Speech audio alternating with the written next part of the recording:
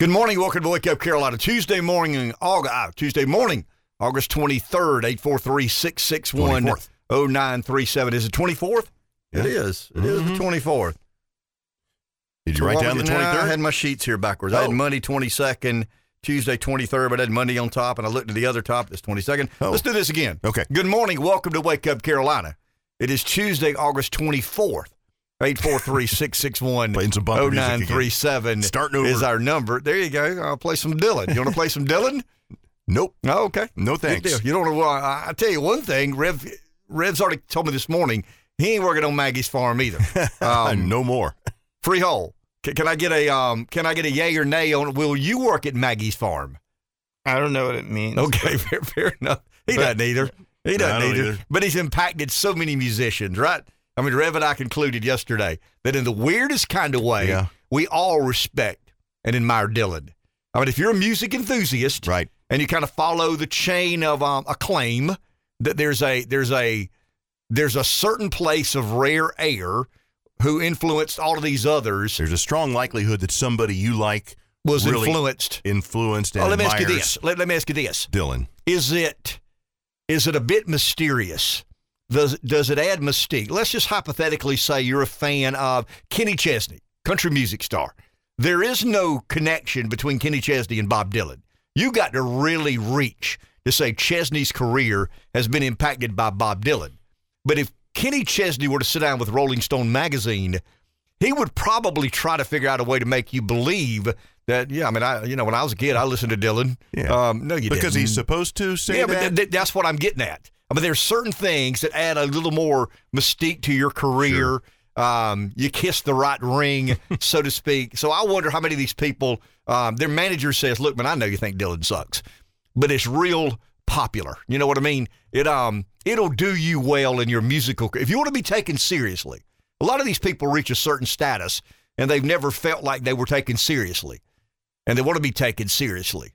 And the reason or the way Rolling Stone magazine takes you seriously, or Billboard, one of these, legendary musical publications, just tell them you've always studied Dylan. Mm-hmm. But I haven't. I don't understand Dylan. I don't like Maggie's Farm. There's 2 or 3 songs he's written in 150 years that I find, interesting. Yeah, but I'm telling you, man, you want to be taken seriously. When you sit down with this reporter, just tell him you've always admired Dylan. You've looked at Dylan's body of work. You've tried to emulate Dylan's body of work. You've tried to integrate some of his genius into your work. And somebody will say, that Kenny Chesney, not just a country music singer, he's a revolutionary. Mm. I mean, that there are certain things that you get bonus points for. Am I right? If you say so. I mean, you don't disagree with that. I don't disagree. You don't disagree with that. You describe it very interestingly, but I still don't get it. Kenny Chesney, you've been known as a gimmicky country music singer, right? I mean, you cut your sleeves off and you wear a cowboy hat. You sing about summertime and then small towns. Everybody in country music does that. You want to separate yourself. When you sit down with this interviewer from Rolling Stone magazine, tell them how you've tried to emulate in some way, shape, or form Bob Dylan. And you'll jump to the top of the charts. I do believe that there's no doubt that happens at times. Kenny Chesney would tell his manager, but I don't.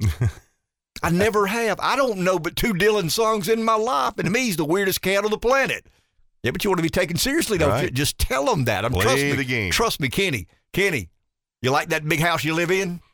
You like that private jet that you own? Just trust me on this one. You trusted me when I said cut your sleeves off. You trusted me when I said get in the gym.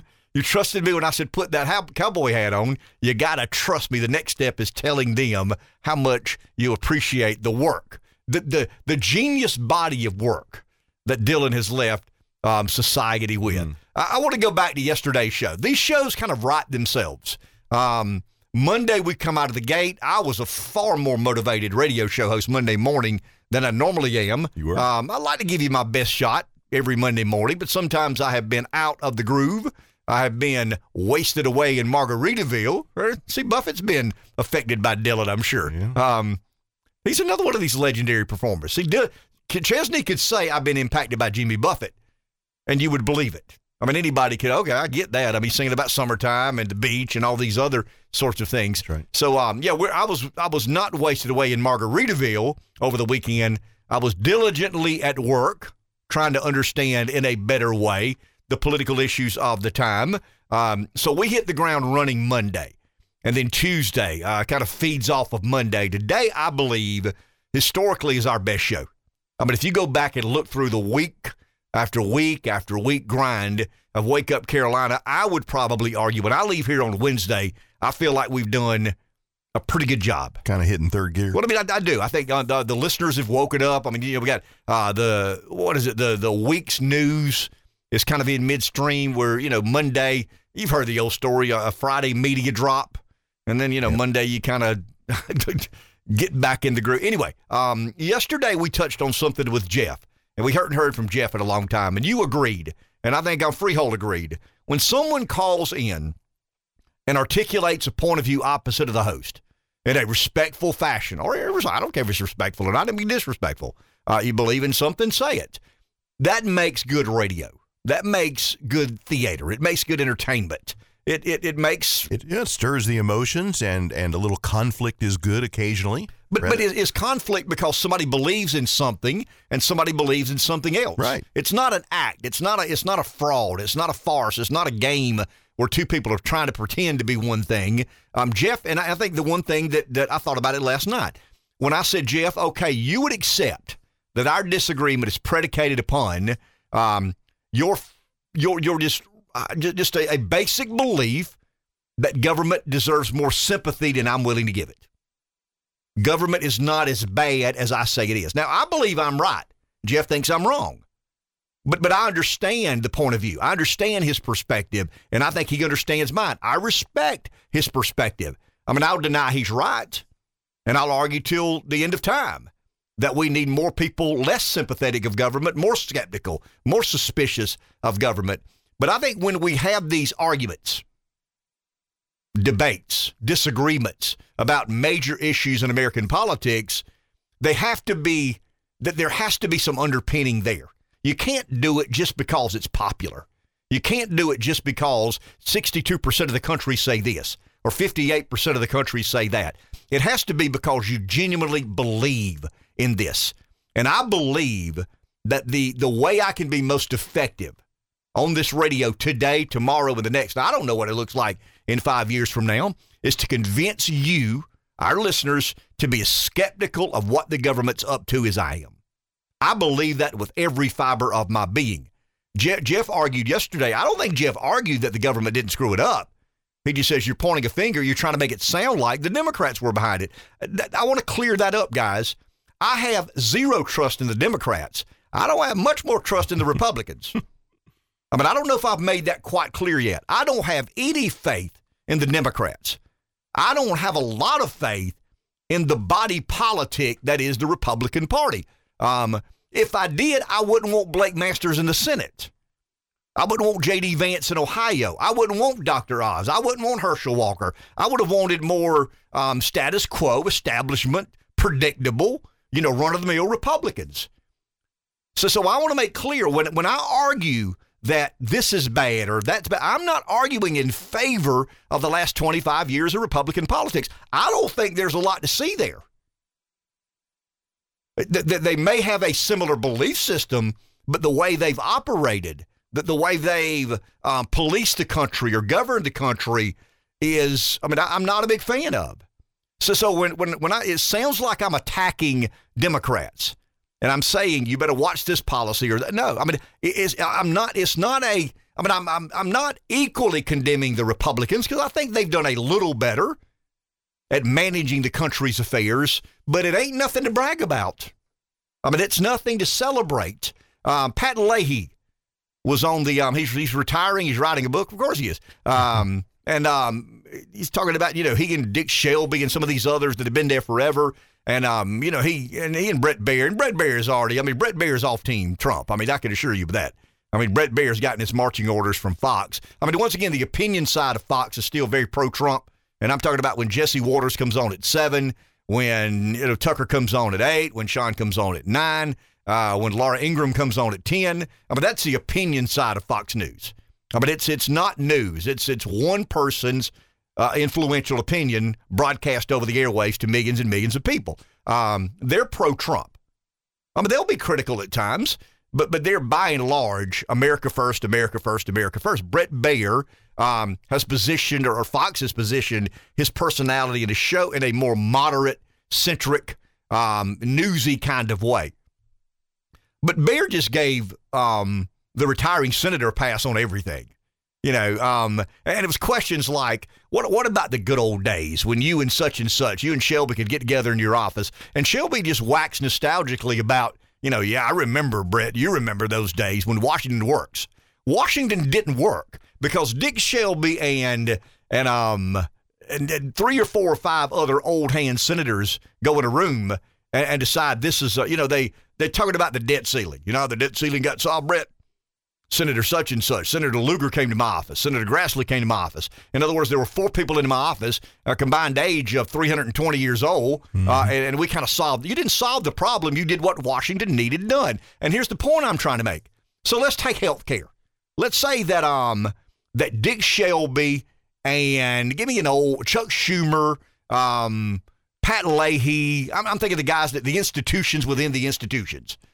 These folks are institutions within the institution of the U.S. Senate. When they're in a room trying to decide the fate of health care, they're not representing it. This is what we've got to understand clearly. You don't have anybody in that room advocating for the American citizen. Shelby has had a visit from the pharmaceutical industry. Leahy's had a visit from the hospitals. Grassley has had the insurance companies come to see him. So when they say we make a deal, we work it out, nobody in that room has our interest at heart. So when these 4 senators get together and they compromise, they're compromising between the insurance companies and the hospitals and the medical device manufacturers. So right. That's the deal they're making. And then we're surprised we get crap legislation. Sure. But it's legislation that the insurance companies wanted, that the hospitals wanted, that the healthcare providers wanted, and it's the pharmaceutical companies. So when he's saying Bret Baier has an obligation to say, explain those meetings to us. You've been as many. You talked about coming to the Senate when Biden got elected back in the 70s. So he's been in the Senate 48 years. He's 80. I think he might be 80 or 81 years old. And he's been put out to pasture. He's decided to retire after 48 years in the United States Senate. 48 years in the United States Senate. Bret Baier should have asked. If he's serious about journalism, Baier should have said, there are a lot of people suspicious when you senior members have these meetings that nobody's there speaking on behalf of the American people. Senator, with all due respect, we believe, or a lot of Americans believe, that those meetings are exclusively about what the pharmaceutical companies have told you needed to happen, what the insurance companies have told you needed to happen, what the hospital associations have told you what needed. Is that true? I'd love to watch an 80-year-old senator kind of fumble through, because he may tell you the truth. You know what I mean? They say the innocence of kids is the beauty of kids. They'll say anything. A young kid will say anything. Mama, he's fat. Mama, why are you so ugly without that stuff on your face? You know what I'm saying? Right, yeah. The innocent of a kid. Exactly. But it's just the truth. No filter. No filter at all. And old people tend to get to a point where they let their filter guard down more times than not. And I would just love to hear Leahy before he leaves say, "Yeah, Brett. When we have those meetings, I want to know what the pharmaceutical company told Shelby. I know what the insurance companies have told me, and we pay the price.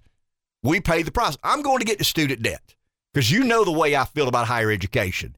And 5 years ago, I made a controversial statement on these airwaves that higher education was a scam. I stand by that comment. It is a scam. There are more people. In fact, there's a book written by Charlie Kirk today that said college is a scam.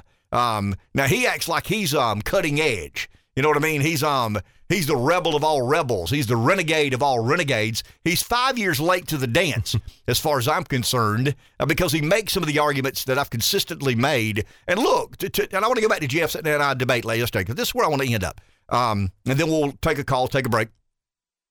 I believe there are a number of issues in America that consider serious debate. They warrant discussion. They warrant dialogue. It's essential. It's necessary that Jeff give his take on a perspective he has, why he has it, why he believes in that. I explain why I disagree. And maybe we can compromise. Maybe. Maybe not. But the issue or the idea of what the president said yesterday he's going to do, maybe today, maybe tomorrow, and forgive $300 billion of student debt, that's indefensible. But to me, that is a product of a nation in decline. And if the country is okay with that, we may all need to do what Springsteen said he was doing if Trump got elected. Get on a plane, a bus, a car, a train, and go somewhere other than here. Which Springsteen didn't do, by the way. Of course he didn't do it. He said of course he didn't do it. There is no Malibu in any other country. Right. You know what I mean? There is no Colts Neck in other countries. But I just thought about the discussion that we had yesterday and the debate we had yesterday. That is the way. I mean, Jeff and I had a very amateur. He's not a senator. I'm not a senator. He didn't get visited by the insurance companies. I didn't get visited by the pharmaceutical companies. He stated what he believed about the census. I stated what I believe about the census. Now, I want to say this unequivocally. I didn't tell you what I know the census's motivation was. Jeff didn't say he knows what the census's motivation was. But the reality is they've admitted to overcounting 7 blue states and just 1 red state. They've admitted to that in their post-enumeration survey. There's some other data that they gather after the fact. It's interesting. I read the U.S. Census Bureau's website last night. Significantly insignificant. Excuse me, statistically. Significantly, that'd be impossible. Statistically insignificant. That's just not true. It's not true. There's an article in the New York Times. There's an article in the Wall Street Journal. There's an article in the Washington Examiner. There was an article in the American Conservative. There was actually an article in Vox magazine online about the U.S. Census Bureau admitting it had overcounted its population in 8 states, undercounted the populations in 6 states. Of all these states overcounted, 1 is a red state. Every single other is blue. Is that coincidental? Is that just the way the ball bounces? Is that bad luck, good luck? Or is there some intent there? Jeff doesn't know. I don't know. Now, Jeff did what most liberals do. He proclaimed the problem. They didn't have enough money. But every time the government does a lousy job and is caught doing a lousy job, there's this, all of a sudden, there's this uproar of, the reason we did it, we didn't have enough money. And by the way, Trump cut the funding. Yeah, we lack the manpower. We cut it's always a Republican. The Democrat doesn't cut funding. You forget that. The Democrat cutting funding, that's oxymoronic. That's not going to happen. If a Democrat suggests cutting funding, he will get primaried and beat in his next Democrat primary. But once again, I am more convinced today that something happened of intent than I was yesterday. Really? I just read the article yesterday. I read the Wall Street Journal article yesterday. I've read about 4 or 5 other articles, and there's a little bit of pressure being put on the Census Bureau. Once again, overcounting is not, that's not weird. They always say they don't get it right. They never get it exactly right. That's why they do these follow-up surveys. But it's pretty unusual that the 2 or 3 red states that were teetering on gaining another Congress member or not were the ones that were significantly undercounted, and the 3 or 4 blue states, Minnesota, Rhode Island, come to mind. If Minnesota was properly counted, they'd lost a congressional seat. If Rhode Island were properly counted, they would have lost a congressional seat. If Florida and Texas were properly accounted, they would have picked up those 2 congressional seats. There is no doubt about that. Now, can you undo the bad? Can you give the Census Bureau a mulligan and say, hey, we need to get this right? If the government is based on population. The congressional representation is based on population, and Rhode Island has 1 too many congressmen. We know that. Rhode Island today has 1 too many Congress members. Minnesota has 1 too many members of Congress. Texas has 1 too few a member of Congress. Florida has 1 too few members of Congress. How do you make that right? I don't have any idea. But I think the Census Bureau has gotten to a place where it needs to be investigated. Maybe we find out it was just, they needed more money. I'm sure that's what they will say, the lack of manpower. Well, they had plenty of manpower in Minnesota. They had plenty of manpower in Rhode Island. Apparently, they just didn't quite have enough to get all the heads counted in Texas and Florida. I believe it's because those are red, or at least trending red states, and the others are blue. Jeff believes something different. And I think the more debates we have, the better off we all are. Let's go to the, you want to take a break or go to the phone? Better take a break. Okay, let's take a break. Don't want to get too far behind. I'm sorry, caller. We'll get to you in just a couple of minutes. 843-661-0937 is our number. Let's go to the phone. Couple of callers there. Breeze is our first caller. Hey, Breeze. Hey, what's up, guys? Kid, you're dead on right. Republican Party hasn't done anything worth. They've been pathetic my entire life and probably a long time before that. And these Democrats need to all start seeing things for what they are, too. At least you and I, and a lot more Republicans, see the Republican Party for the failure it is.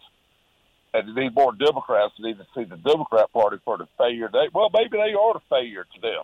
Maybe the Democrats are getting just what they wanted. Because I'll tell you what's happened in downtown Charleston.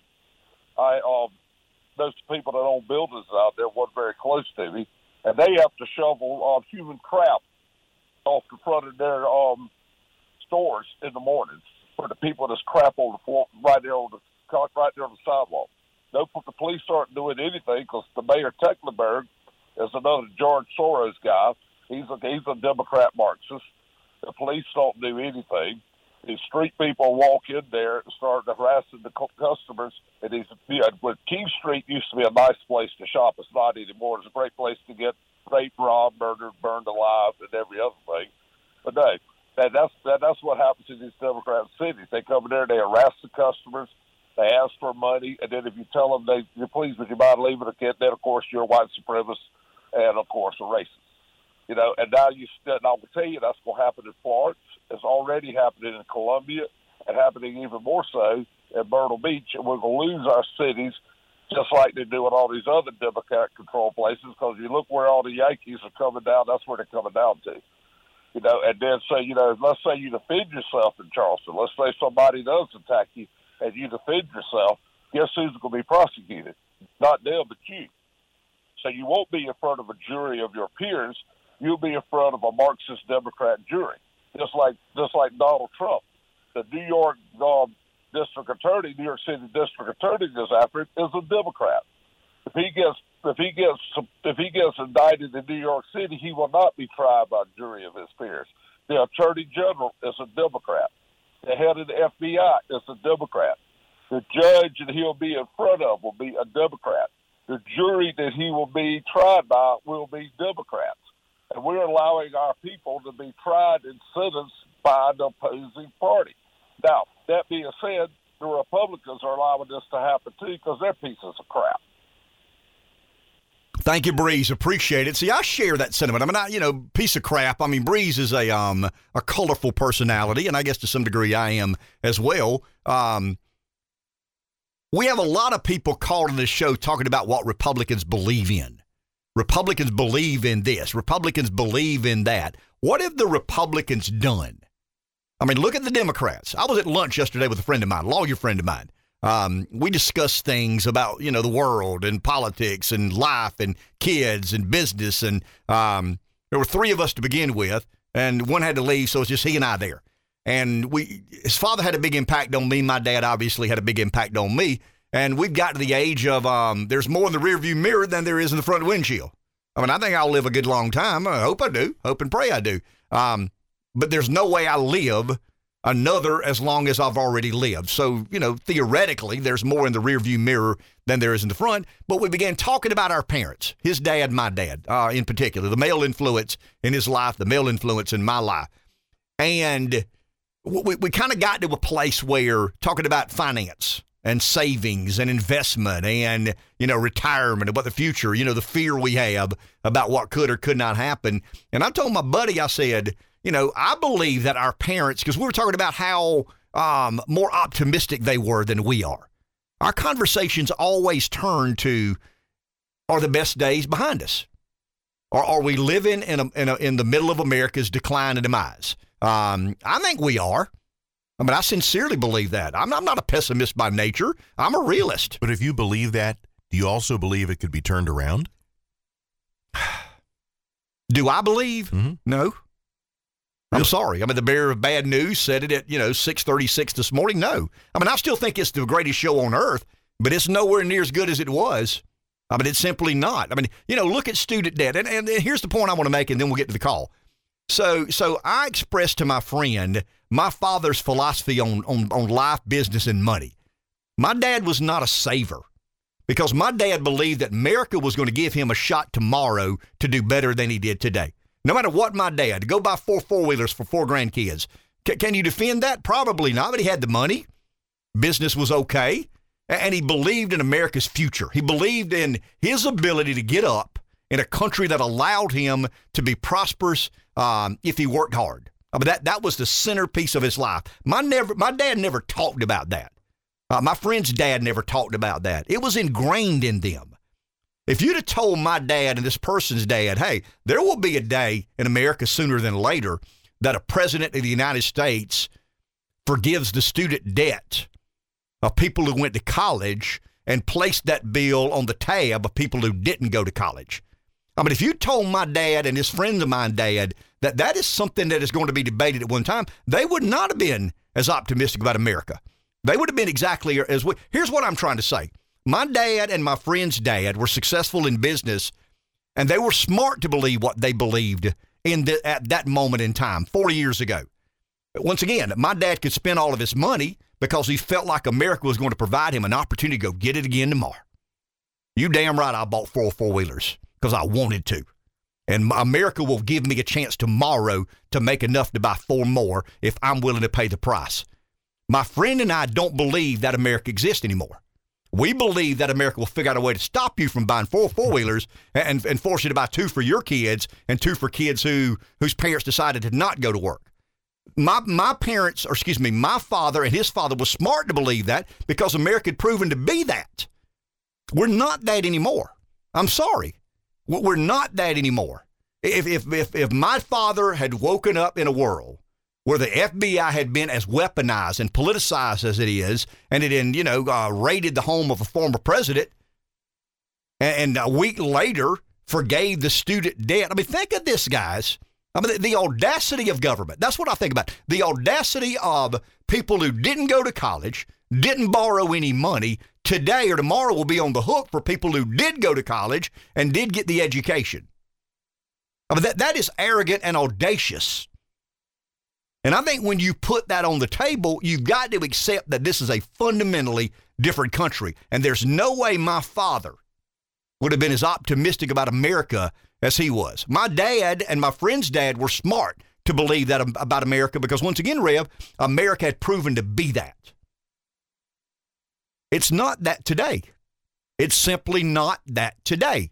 And the reason it's not that today is you have one political party who believes in redistribution is a minimum. Socialism is probably a better descript, heading off toward communism.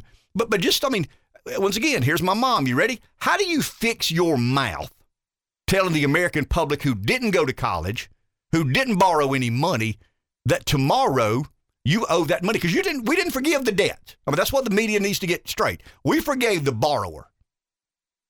It's impossible to forgive the debt. The debt is still there. If the bank doesn't collect money from Dave Baker on his house payment, I mean, that's a write-off.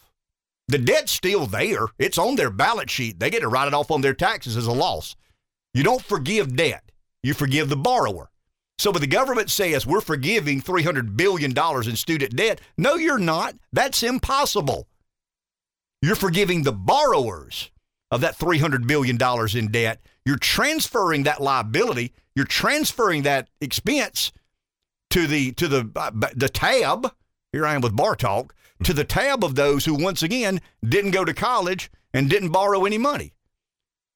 If my dad added that as part of the equation, there's no way he goes and buys 4 4-wheelers for his grandkids on an Easter because he doesn't believe America's going to provide him ample opportunity to do it again. That's the point I'm trying to make. And that is a nation less promising. That is a nation less inclined to allow people to do things that lead to prosperity and benefit. And that's who we are. So to answer your question, you damn right we're in decline. There's no denying that. Can we fix it? I don't know if we've got the guts nor the interest. Let's go to the phone. Larry in the PD. Hey, Larry, good morning. Good morning. I think you know that I take a slightly, not a 180-degree out-of-phase turn with you, but I take a slightly different tact on this. Your argument to me is the argument for ending the student loan program altogether. But your argument does not address the actuality of what is happening here, and here's what I mean by that. The money's already been paid. It's already been spent. You've already, as a taxpayer that did not go to college, you already paid for someone's college. That's already happened. That is water under the bridge. The only argument, in my opinion, in favor of not forgiving student loans is a moral argument. And I agree, it's the right one. But it's not what you're saying. The moral argument would be you made an agreement and you didn't pay it back. There's a moral problem there. And our government should not be assisting people in making an immoral decision to not pay back money that they borrowed. So you're kind of on it for me, but you're not quite on it for me. But the thing about it is, America has shown, like with payday loans and other things, that predatory lending is illegal. And the tack that I would take if I felt like I needed to forgive student loans would be who were predatory in their lending schemes. And I would have to look at, you think about it now. Be honest. You're talking about an 18-year-old, and we can say, well, they're legally an adult. But you've had an 18-year-old, and I'm sure you didn't treat your 18-year-old exactly like you treat adults. They put them in a room, they separate them from their parents, and they say, this is what you need to do. And we're smart, and we care about you, and we've got college degrees, and we work at this college, and if you want to be successful, you need to sign here. We wouldn't put up with that anywhere else. You wouldn't put up with that in a car dealership. You wouldn't put up with it anywhere. You wouldn't let them do it to old people, but for some reason we let them do it to young people. And there are problems with the nature of student loans, a lot of them, which to me is the argument for why you ought to get rid of them altogether. Not necessarily, these people now, to say, well, if you make less than X, you get this much money taken off, totally immoral. So I'm with you on that.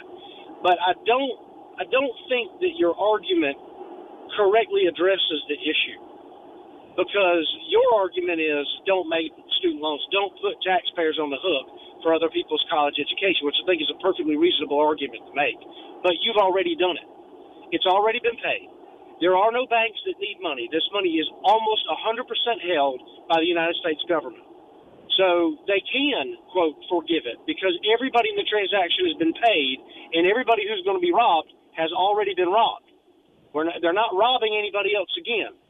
If you say, well, these payments would go back to the government, and then that would be money that I wouldn't pay, listen to how silly you sound, because you know that the federal government is never going to rebate your taxes, and they're never going to spend less money. This is actually cutting money from the federal government in the form of payments that they won't receive, which if the Democrats really thought about what they're doing, they might not do it. Which is also why I believe, and I'll make this prediction for the second time, that the Republican Party will actually be the party that does something with student loans, not the Democrat Party. That's my 2 cents. Thank you, Larry. That's a lot. Larry's actually arguing from a pragmatic state. I think Larry is a very philosophical person, but he's arguing from a pragmatic position. I don't disagree with what he said. In a broad scope. Now, I do disagree with the nuanced argument. 90% of $1.7 trillion has already been guaranteed. You are the co-signer. You've co-signed for 90% of $1.735 trillion in student debt. That's the point Larry's making. That train has left the barn. That horse has left the station. There's nothing we can do about that. And if you believe the government's really going to take that money and do a better job of balancing Larry's taking a very pragmatic position. I don't disagree with that. Hold on, let's come back, because there's a lot to chew on about the morality and what financial formula works moving forward. If the Republicans get in charge and want to really address the issue of student debt, what needs to be done? Take a break. Back in a minute. Talking about a pragmatic position or not, mine is a bit philosophical in that I think the morality issue overweighs the financial component of this. I'm willing to make a deal.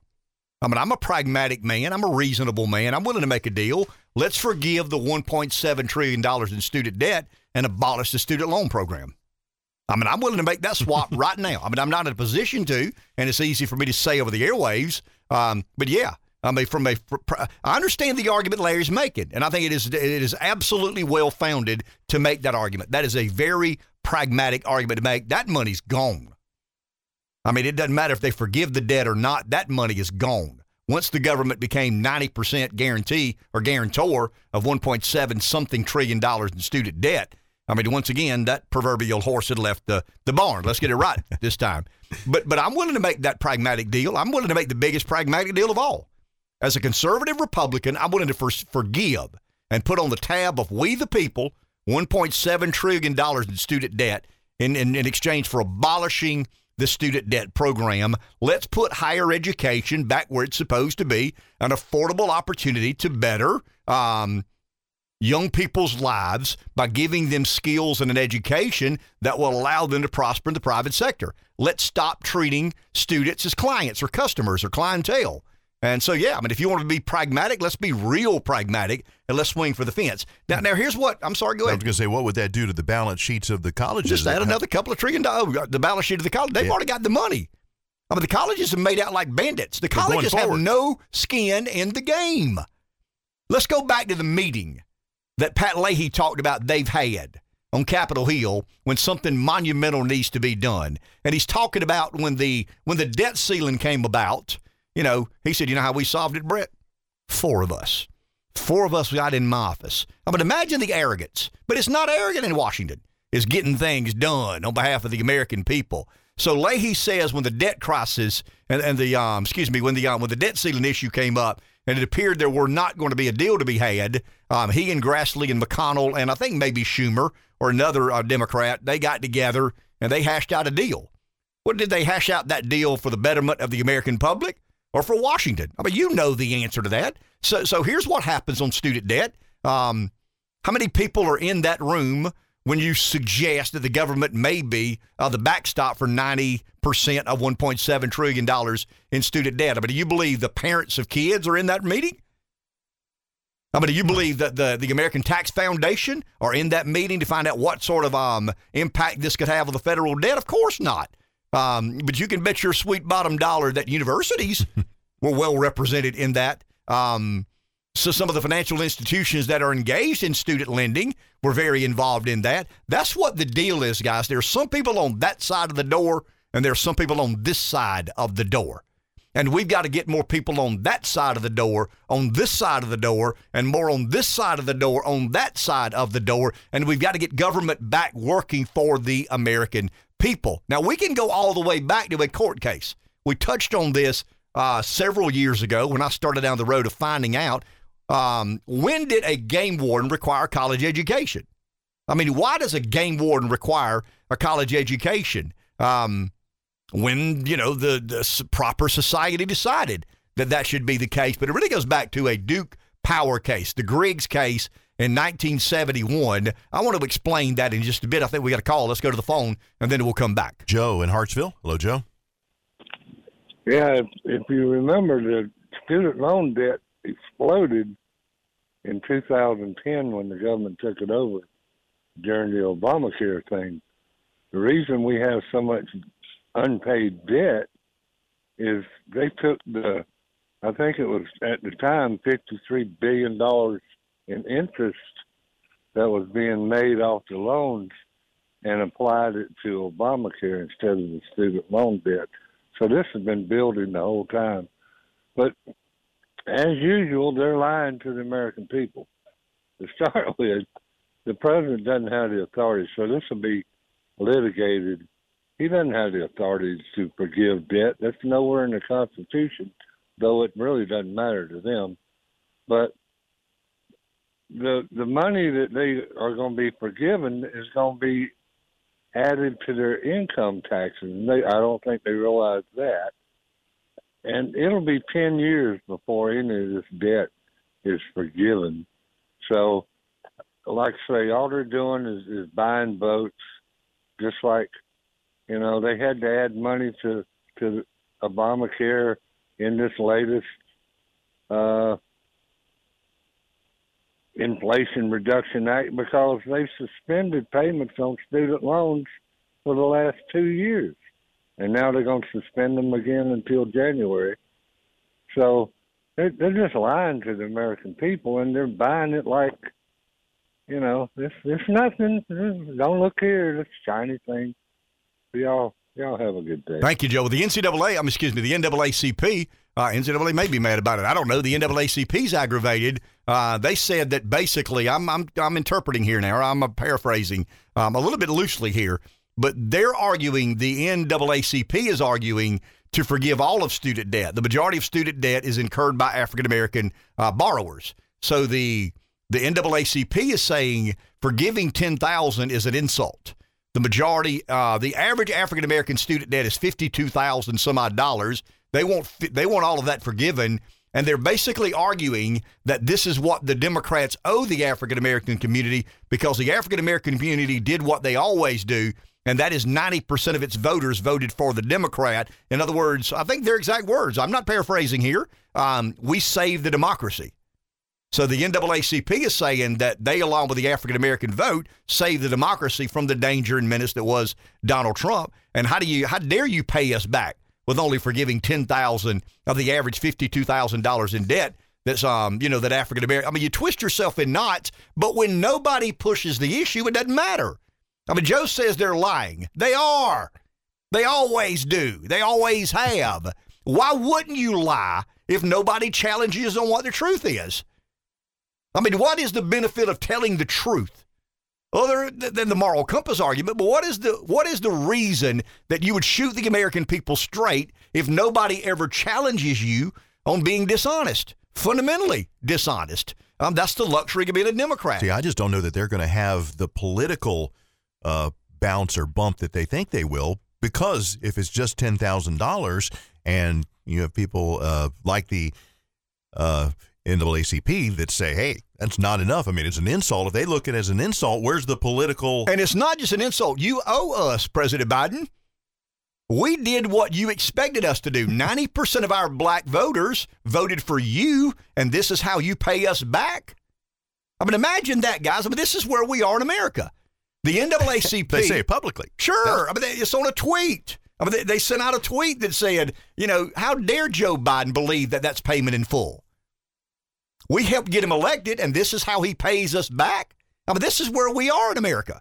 And I'm not trying to be racially motivated by any stretch of the imagination, because many, many white kids, many affluent families will have debt repaid. The family's got a lot of money. The kid doesn't make a lot. So they meet the requirements or thresholds of income to have their student debt repaid. So it's going to be, 10 or 11 or 12. I think 10,000 is the number now. But this is just the beginning. The argument I'm trying to make is, look, let's make a grandiose deal. Let's pay off, or let's forgive. We're not forgiving the debt. We're forgiving the borrower. I mean, let's clarify that. We're not forgiving the debt. I mean, as it comes to the moral argument, you borrowed the money, you're obligated to pay it back. If you don't, that's when we get into all these, the right and wrong and ethics and morality of the issue. I mean, there have been many things not paid back. I mean, the bank probably writes off 1 or 2% of all revenue annually. I mean, when they go in, when a bank models a budget, I got to believe, I don't run a bank, but I got to believe the bank doesn't believe it's going to collect every loan it ever made. I mean, do you? I mean, I think banks write off a certain percentage. I don't know what it is. Is it less than 1%, more than 1%? No idea. I would imagine in certain economic times, it's higher percentage of write-off than it is in other economic times. So business deals go south and people can't pay the debt. I mean, I get that, but there's a responsibility you have. And if you can't meet that responsibility, there are consequences to that responsibility. But Rev said during the break, and I'll agree with him, the unusuality of the federal government is its ability to print money. I mean, it has a unique capacity that nobody else has. Just find another $300 billion. We've looked and can't. Well, just create it. Just create it out of thin air. Do what we've been doing for the past 30 or 40 years. Hey, boss, we looked everywhere we know to look. That shoebox we had behind the shrub, under the side of the gutter. Remember your wife's suitcase or briefcase we kept all that money in? We just can't find an extra $300 billion laying around. We looked every damn where we know to look. And there just ain't $300 billion out there. Because somebody called Jerome and tell him to print another $300 billion. I mean, that's what we got to do. And I think Joe's right constitutionally. The president does not have the authority to appropriate or forgive appropriations But we live in a very unconstitutional time in American history. I'm going to go back to this real quick, and then we'll go to have a call. Okay, we'll go to the Griggs versus Duke Power case. That's really, I mean, when I see a problem like student debt, I often go, well, who thought that was a good idea anyway? I mean, who thought it made any sense for everybody to be encouraged to go to college and for the government to be the guarantor? A family that can't afford it are going to send their kid to college and borrow money that they may or may not be able to pay back. How many 18-year-olds can go to a bank and get a loan to start a business? I mean, to you bankers out there, 18-year-old wet behind the ears kid comes into a bank and says, hey, I've got this idea. I want to make this widget, but I need to borrow money to make this widget. Fill this form out. Give me a pro forma. Show me how you're going to pay me back if I do loan you this money. I know your dad. I know your brother, but I don't know you real well. Explain to me how you're going to pay this debt back. But the student debt model has never worked like that. And it dawned on me one day. I had a friend of mine trying to get a job, and he couldn't get the job because he didn't have a college degree. I said, what you trying to do, man? Mathematician, biologist, doctor, lawyer, engineer, trying to be a game warden. Game wardens have to have college degrees? Yeah, why? I don't know. They just do. I mean, that's kind of the casual nature of the conversation. Well, the busy head syndrome kicks in. Why in South Carolina does a game warden have to have a college degree? So a game warden can't be a game warden, but if they've got a degree in political science from Francis Marion of Coastal Carolina, they can. Explain the logic behind that. There is none. There's absolutely no logic until you dig a little bit. And you go to the Griggs-Duke Power case. This is a U.S. Supreme Court decision in 1971 that revolved around what they call disparate impact. I mean, that's lawsuits that involve what effect criteria has on whether you're allowed to advance or not. And Duke Power had a policy within the company, a rule. A policy in politics, rule. There was a rule in the company handbook that said an employee tried to transfer into a higher level of employment must pass an intelligence test. Didn't call it an IQ test. You've proven to be smart enough to do this job, but this other job is a promotion, increase in pay, more responsibilities. We don't know where your ceiling is. We don't know what your capacities are. There is no doubt you can do the job you're doing now. You've applied to do this other job at Duke Power that we pay more money for, but we believe it's a little harder. And we need to know whether you can do the job or not. Here's this intelligence test. Go take this intelligence test, and if you score proficient, then we're going to promote you within the company. The 1964 Civil Rights legislation, actually Title VII of the 1964 Civil Rights legislation, convinced the Supreme Court in 1971 that that was racial discrimination. So all of a sudden, a company that has positions that are higher paid, a little harder to do, require a little more advanced skill set, maybe, dare I say, a little smarter individual, the court said you can't do that anymore. Well, how do I determine whether this person can do that job or not? And the colleges said, hey, we'll do that for you. What do you mean we'll do that for you? We'll insist or require that every game warden have to have a college degree. Maybe in biology, maybe in something related to that field, but it might even be political science. Who cares? He'll have a college degree. So the Griggs-Duke Power case, I would argue, was the impetus that led. Now, this is 1971. And it probably took several years for it to become effective in the workplace or to the point where people noticed you doing this. But yeah, Duke Power had a policy within its company that said Dave Baker is doing this job, and we pay him $25,000 a year to do this job. This is 1971. Dave Baker wants to do that job that pays $40,000 a year, but we're not sure what Dave's ceilings are. We're not sure if he's competent enough, capable enough, dare I say politically incorrect, smart enough to do this job. So, Dave, I'll tell you what you do. You've been a good employee at that job. Take this intelligence test and come back in a day or two or three. We'll have the score. And if you score good enough, you can take that job. We think you've proven you can do it. I mean, there's some merit to your argument now. The 64 Civil Rights legislation said that is racially discriminatory. And the colleges said, okay, or the businesses said, well, how do we know now? I mean, what can we do to prove this person can do that job or not? And the colleges kind of jumped in and said, hey, we'll do some of that for you. Next thing you know, 2 million kids are going to college that don't need to be going to college. 3 million kids are going to college that don't need to be going to college. 4 million kids are going to college that don't need to be going to college. The colleges say, wow, we're experiencing a lot of growth. There's a big demand for our product. Wonder if us raising the prices would create demand destruction. And they raise the prices. No demand destruction. Raise the prices. No demand destruction. Raise the prices. Somebody says, damn, college is expensive. It's to the point now I'm not sure it's a wise investment. I don't have enough money to send my kid to go to college. And I can't ask the banker to loan me money to send my 18-year-old to Clemson to get a degree in Shakespearean theater or USC and get a degree in Greek literature. And that's when the government said, don't worry about it, we'll backstop that debt. And the colleges said, so the government's going to backstop the debt. That means if Dave Baker doesn't pay his student debt back, the government will. Get the financial team in here tomorrow and let's have a meeting about what tuition needs to be. How many dorms we need to build. Do we need to build dorms with rock climbing walls or not? Do we need to build dorms with Starbucks in them or not? We need amenities, guys. We need a quality of life component about college because we can add a lot of money to the tuition. And that's kind of how we've gotten here. And the absurdity of all of it. I mean, the absurdity of all of it, it has turned into a scam. The idea of higher education is very sincere. The idea of higher education is a benefit to America. A more enlightened society, a more well-rounded society, a better educated society. But higher education has abused the privilege and responsibility and morphed into something it was not intended to be. And I would argue that the majority goes back to this Griggs versus Duke power when the court said, you can't do it that way. And the colleges said, we'll design a model. You want competent, smart, dedicated people? They must go to college. That'll prove how smart, dedicated, and competent they are. You want good game wardens? You need college graduates. That's absurd. That's ridiculous. Silicon Valley is the first part of the economy that I've seen.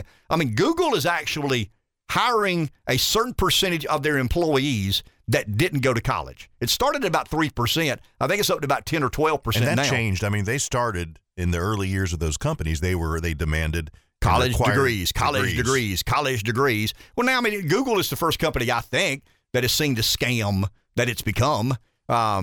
What makes you a better game warden having gone to college? Let me say this. Why wouldn't a game warden be better off an eventual, let's say a kid 18 years old likes the outdoors, likes nature, kind of a labor of love, so to speak, not interested in becoming a millionaire. He knows that's not the profession to become enormously wealthy, but he's passionate about it. He wants to do it. He loves the outdoors. He loves nature, loves animals. Is it better for that kid to go to Francis Marion 4 years and get a degree in political science that allows him or makes him eligible to be a game warden, or is it better for him to get in the truck with a game warden and participate in an apprenticeship program?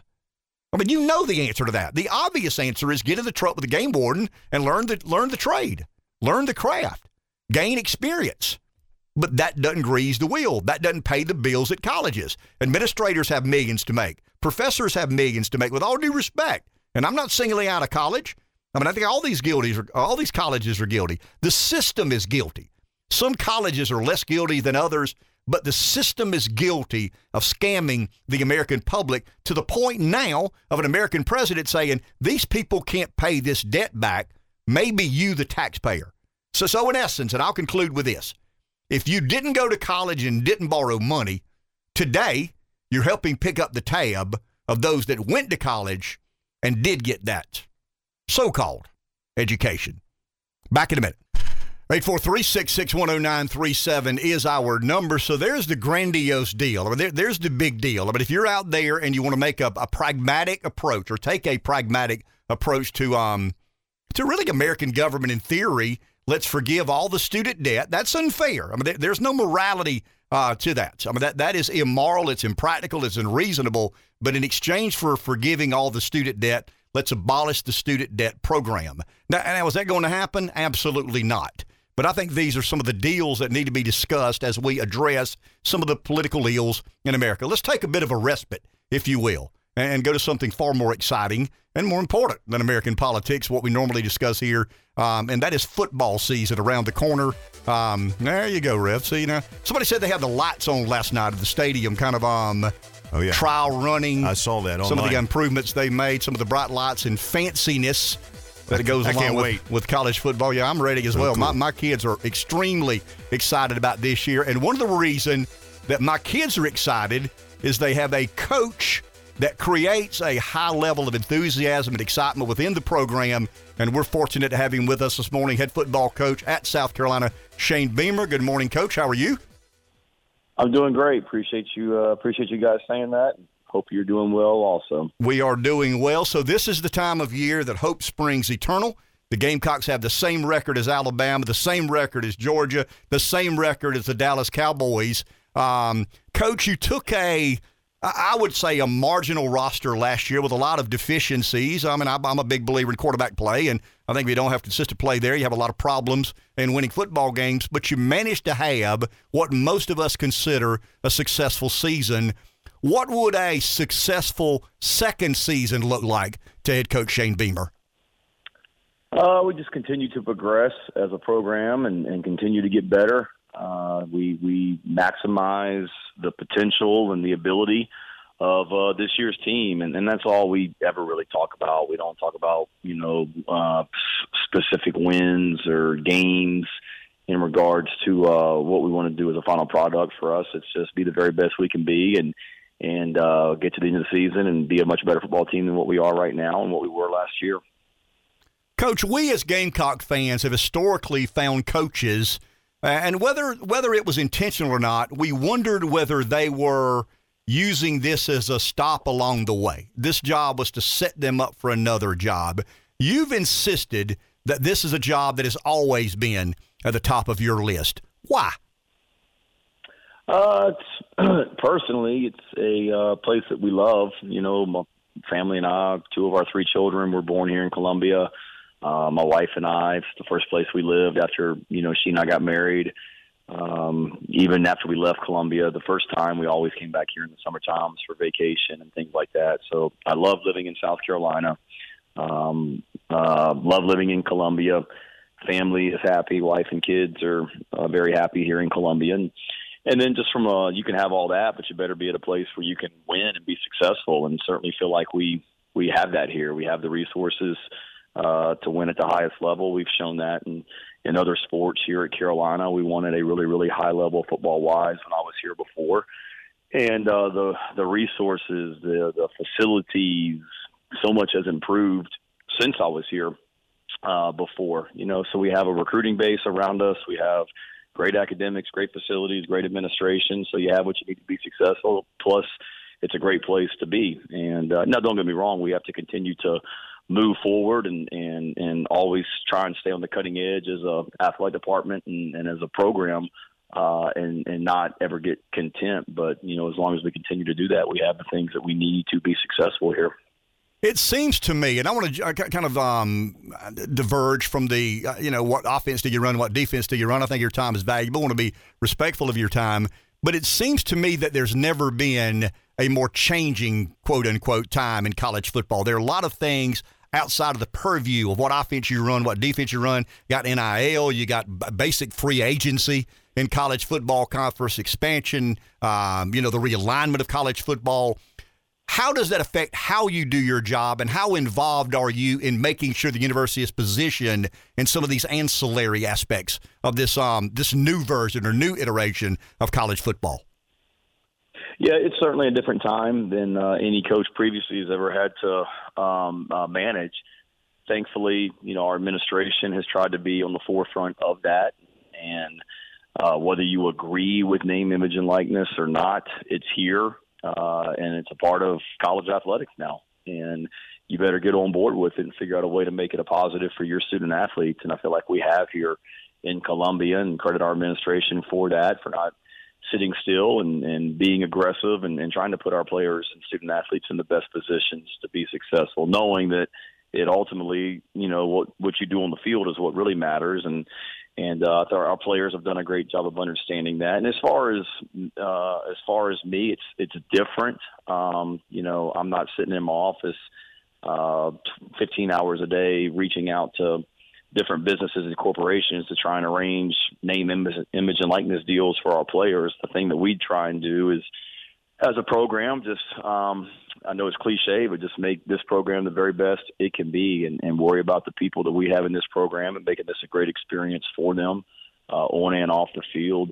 You know, our players would tell you this is not an easy program to be a part of, but it's a program that they want to be a part of, and that's what's important to me is work really hard, be demanding, hold these guys accountable, make it a place where they don't want, you know, to leave, and you know, worry about what you can control, and then thankfully there's a lot of other people that help with the other stuff as well.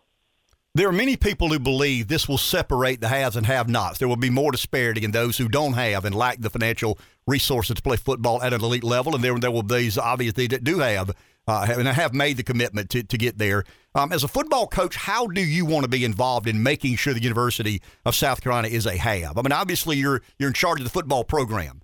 But as overall, I mean, I would argue the SEC, the football coach, is the face of the athletic department. Maybe you don't embrace that, but I mean, as a fan, I don't think there's any question that you are the face of the University of South Carolina's athletic department because of our allegiance and involvement in the SEC. But when we start distinguishing the haves and have-nots, how involved would you like to be in making decisions or helping make decisions to advance South Carolina as one of the haves? Yeah, I truly feel like we are, you know, one of the haves, and we need to continue to be one of those as well, and confident that we will. We have great, you know, support from our administration, and we work extremely well together. Those guys in our administration, President Emerita is our new president, Coach Tanner, our athletic director, Chance Miller, our deputy athletic director. You know, there's some really, really smart people in that group that are doing a great job from that standpoint. And I'll do whatever they, you know, need me to do, and certainly I want to be involved in as much as I possibly can be. You know, and going and in regards to that, when talking about name, image, and likeness specifically, I mean, I don't think there's any secret. I truly believe that the University of South Carolina athletic department is as well positioned as any athletic department around from a name, image, and likeness standpoint for our student athletes, just because we've got a rabid fan base. We're in the state of South Carolina where we don't compete with pro sports. We're right in the center of the state and the capital of South Carolina. There's not a lot of competitors, if you will, from a name, image, and likeness standpoint that our student athletes are competing with, if you will, for endorsement deals and opportunities. In so many ways, we're the only show in town. So we're extremely well set up right now from that standpoint. We're extremely well set up to continue to be one of the haves, and anything that our administration and our university needs me to do in order to do that, I would love to do. I've got an opinion when it comes to the NIL and some of the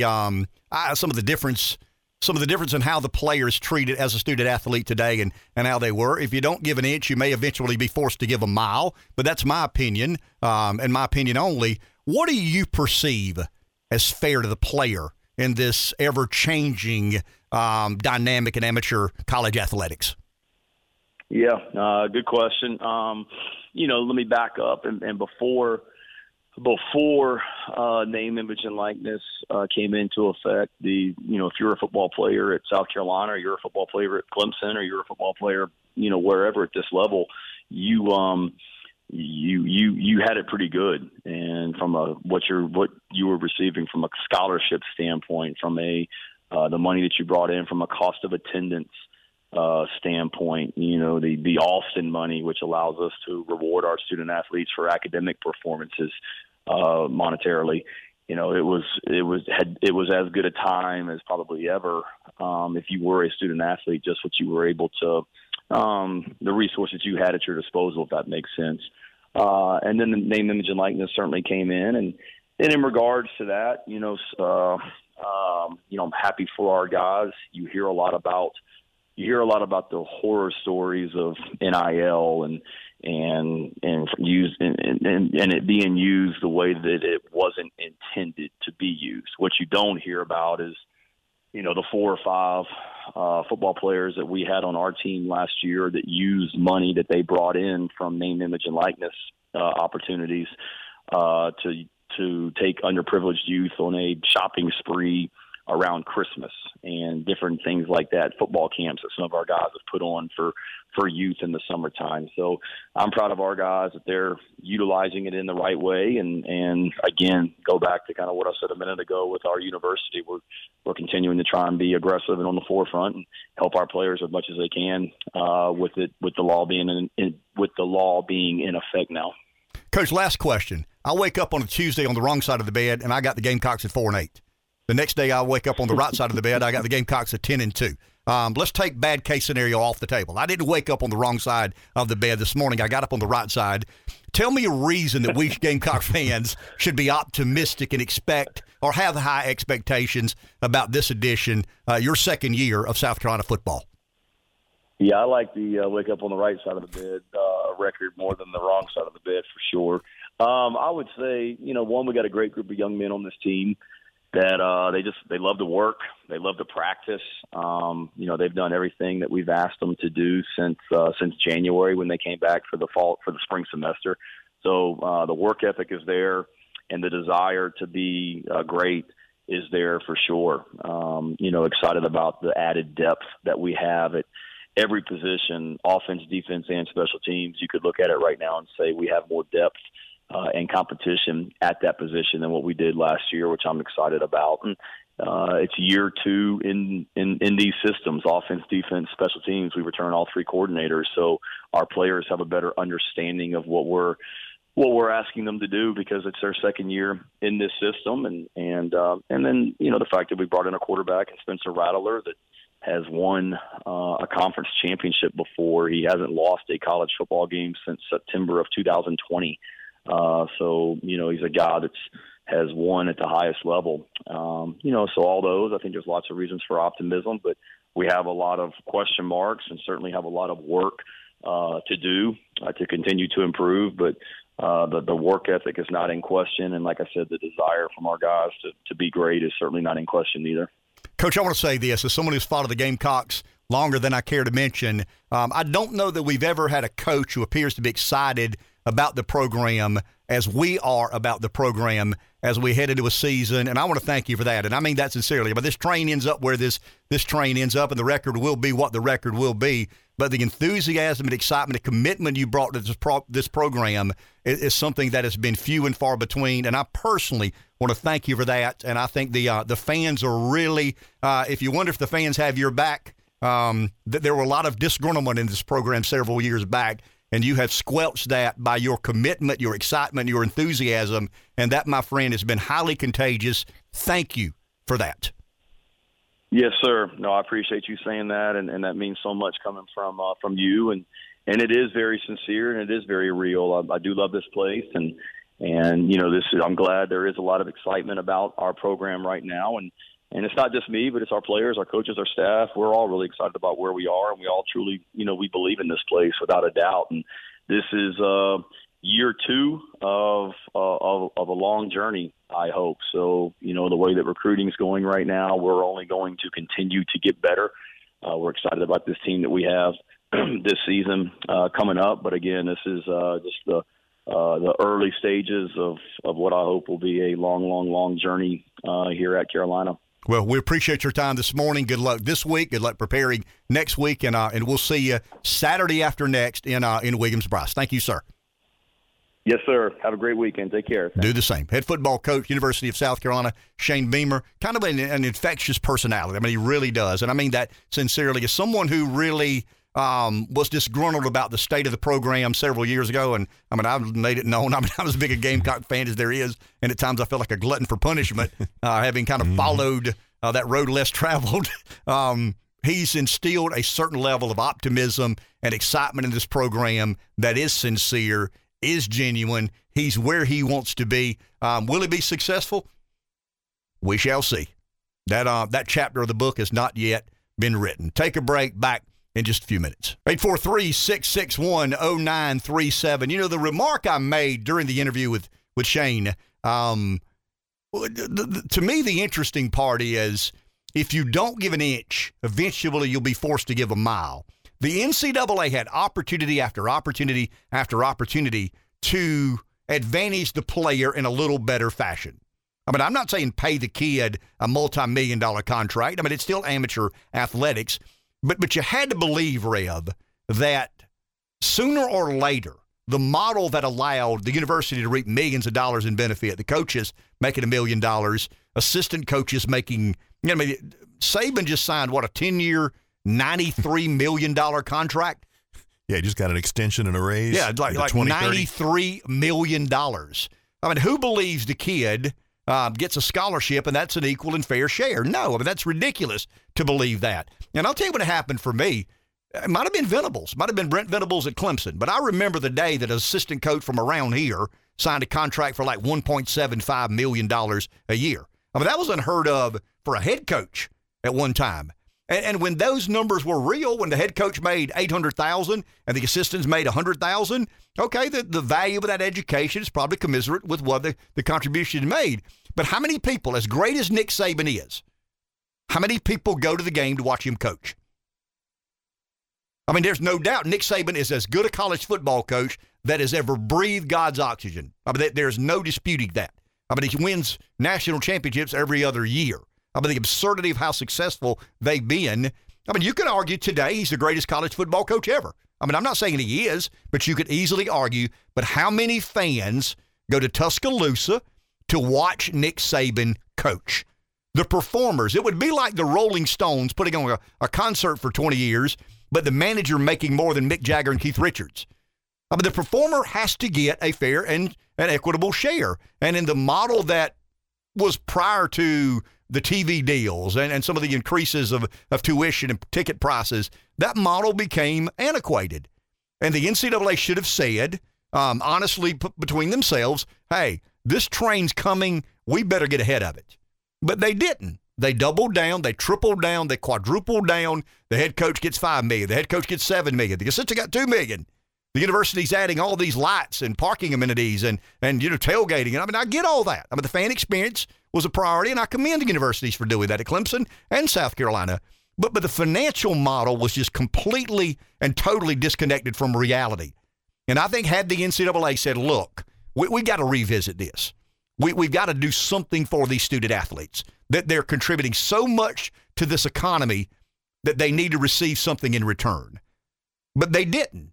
And all of a sudden, you don't give an inch, you end up being forced to give a mile. And that's where we are. And we've got free agency. We've got the wild, wild west with NILs. Now, to me, if I had to take one or the other, I'd take what we've got now. But I do believe, as crazy as I can be about these things, that we've got to temper it to some degree.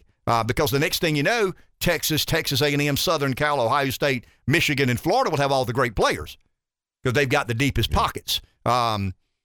I read the other day that Texas A&M has already had a donor this year give $25 million, $15 million, and $10 million. Might be $5 or $10 million. How many donors has Clemson ever had to give $25 million? How many donors does South Carolina ever have to give $25 million? NC State. You can't.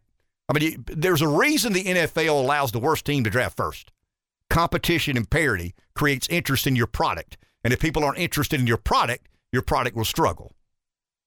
Let's take a break. We'll be back in just a few minutes. 843-661-0937 is our number. Let's get back to business as usual. That means, unless you don't want to. Rev and I have discussed this, and I want to get your input on this. What if we took the last hour of the week and made it a just anything goes Friday? In other words, a free-for-all? Yeah, but the delegation is here at 8 o'clock. They get out at normally about 8:45 or 8:50. We wrap up that hour, and for 1 hour, we can talk about everything from giraffe racing to, wild pig chasing, football, basketball, racing, whatever you've got on your mind. Basket weaving, music. Remember the debate we had about great songwriters, great musicians?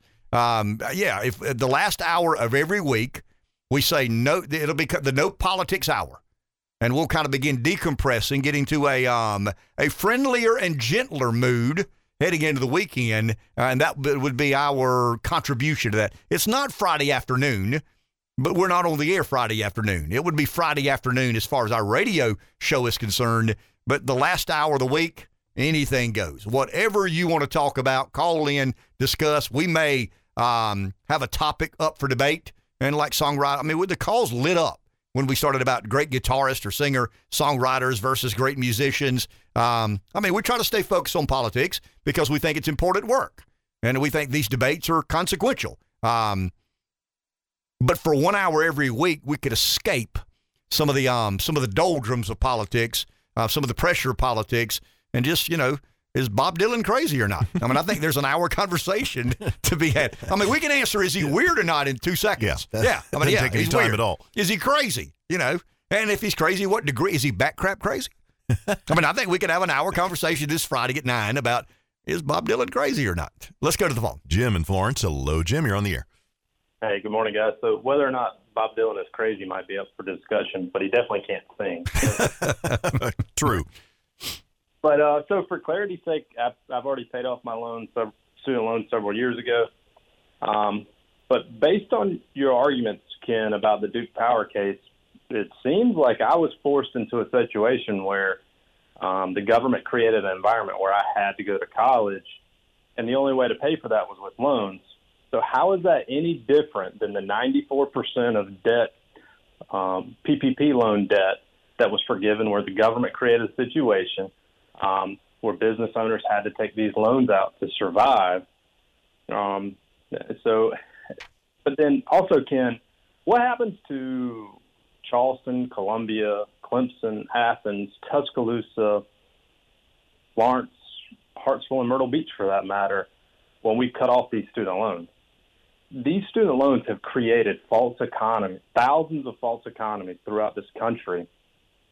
A lot of people in roundabout ways have gotten rich off these student loans, whether it be landlords, bar and restaurant owners, hoteliers, retailers, local governments through tax revenues. When you think about plumbers and electricians who not only service these colleges, but service the ever-booming residential population surrounding these colleges. Think about the construction companies with lucrative contracts and building houses and building dormitories, all these different things. I agree, completely agree that we got to stop the madness when it comes to student loans. But I do think we have to be prepared if we just cut it off, that it's going to hurt a lot of people, including working class people, if we cut that free flow of money off. So thank you, Ken. Thank you, Jim. That's an interesting look at it. And really and truly, he said what Rev is arguing, that there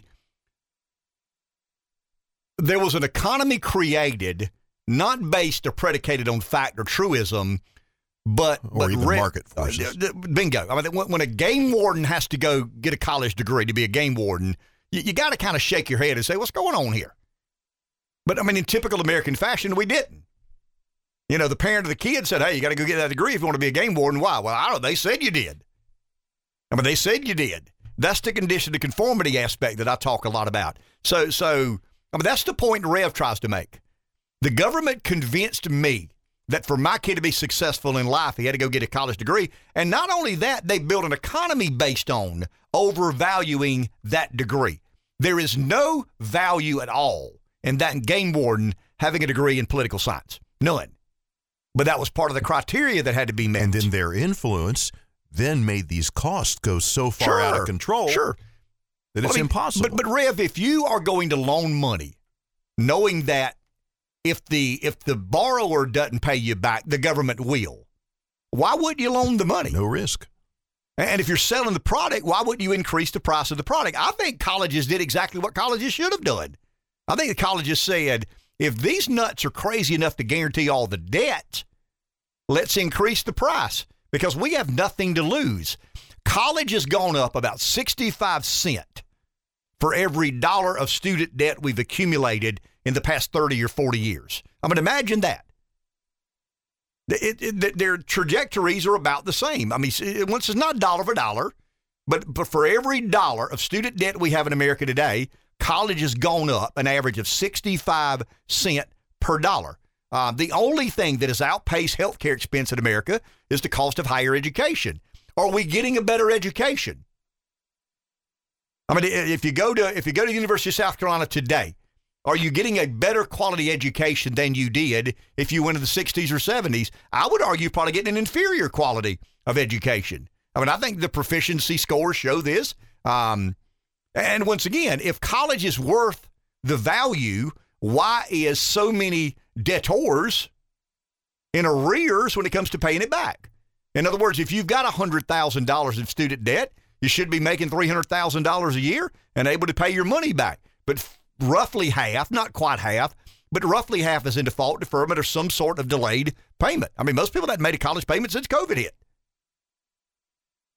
And if the government didn't have the luxury of printing money, how would that look? Now, here's what I say about these economies, these false economies that have been built around the ever-growing expense of higher education. Tough stuff. I'm sorry. My daughter lives in a house in Columbia that you've got to go outside to change your mind, and it's $1,000 a bedroom. Because the University of South Carolina nearly had 7,000 new freshmen enrolled at USC this year. That they're all caught up in, we'll have 50,000 students, undergraduate students, before you know it. I mean, is that good? It doesn't matter. It's money. It's a clientele. It's a customer base. And these ancillary and cottage businesses that have been built based upon the ever-growing number of kids who are going to college, education has to have radical reform. Radically reform education. You can't nip around the edges. I think radical reformation or radical reform would be, okay, I'm a conservative Republican.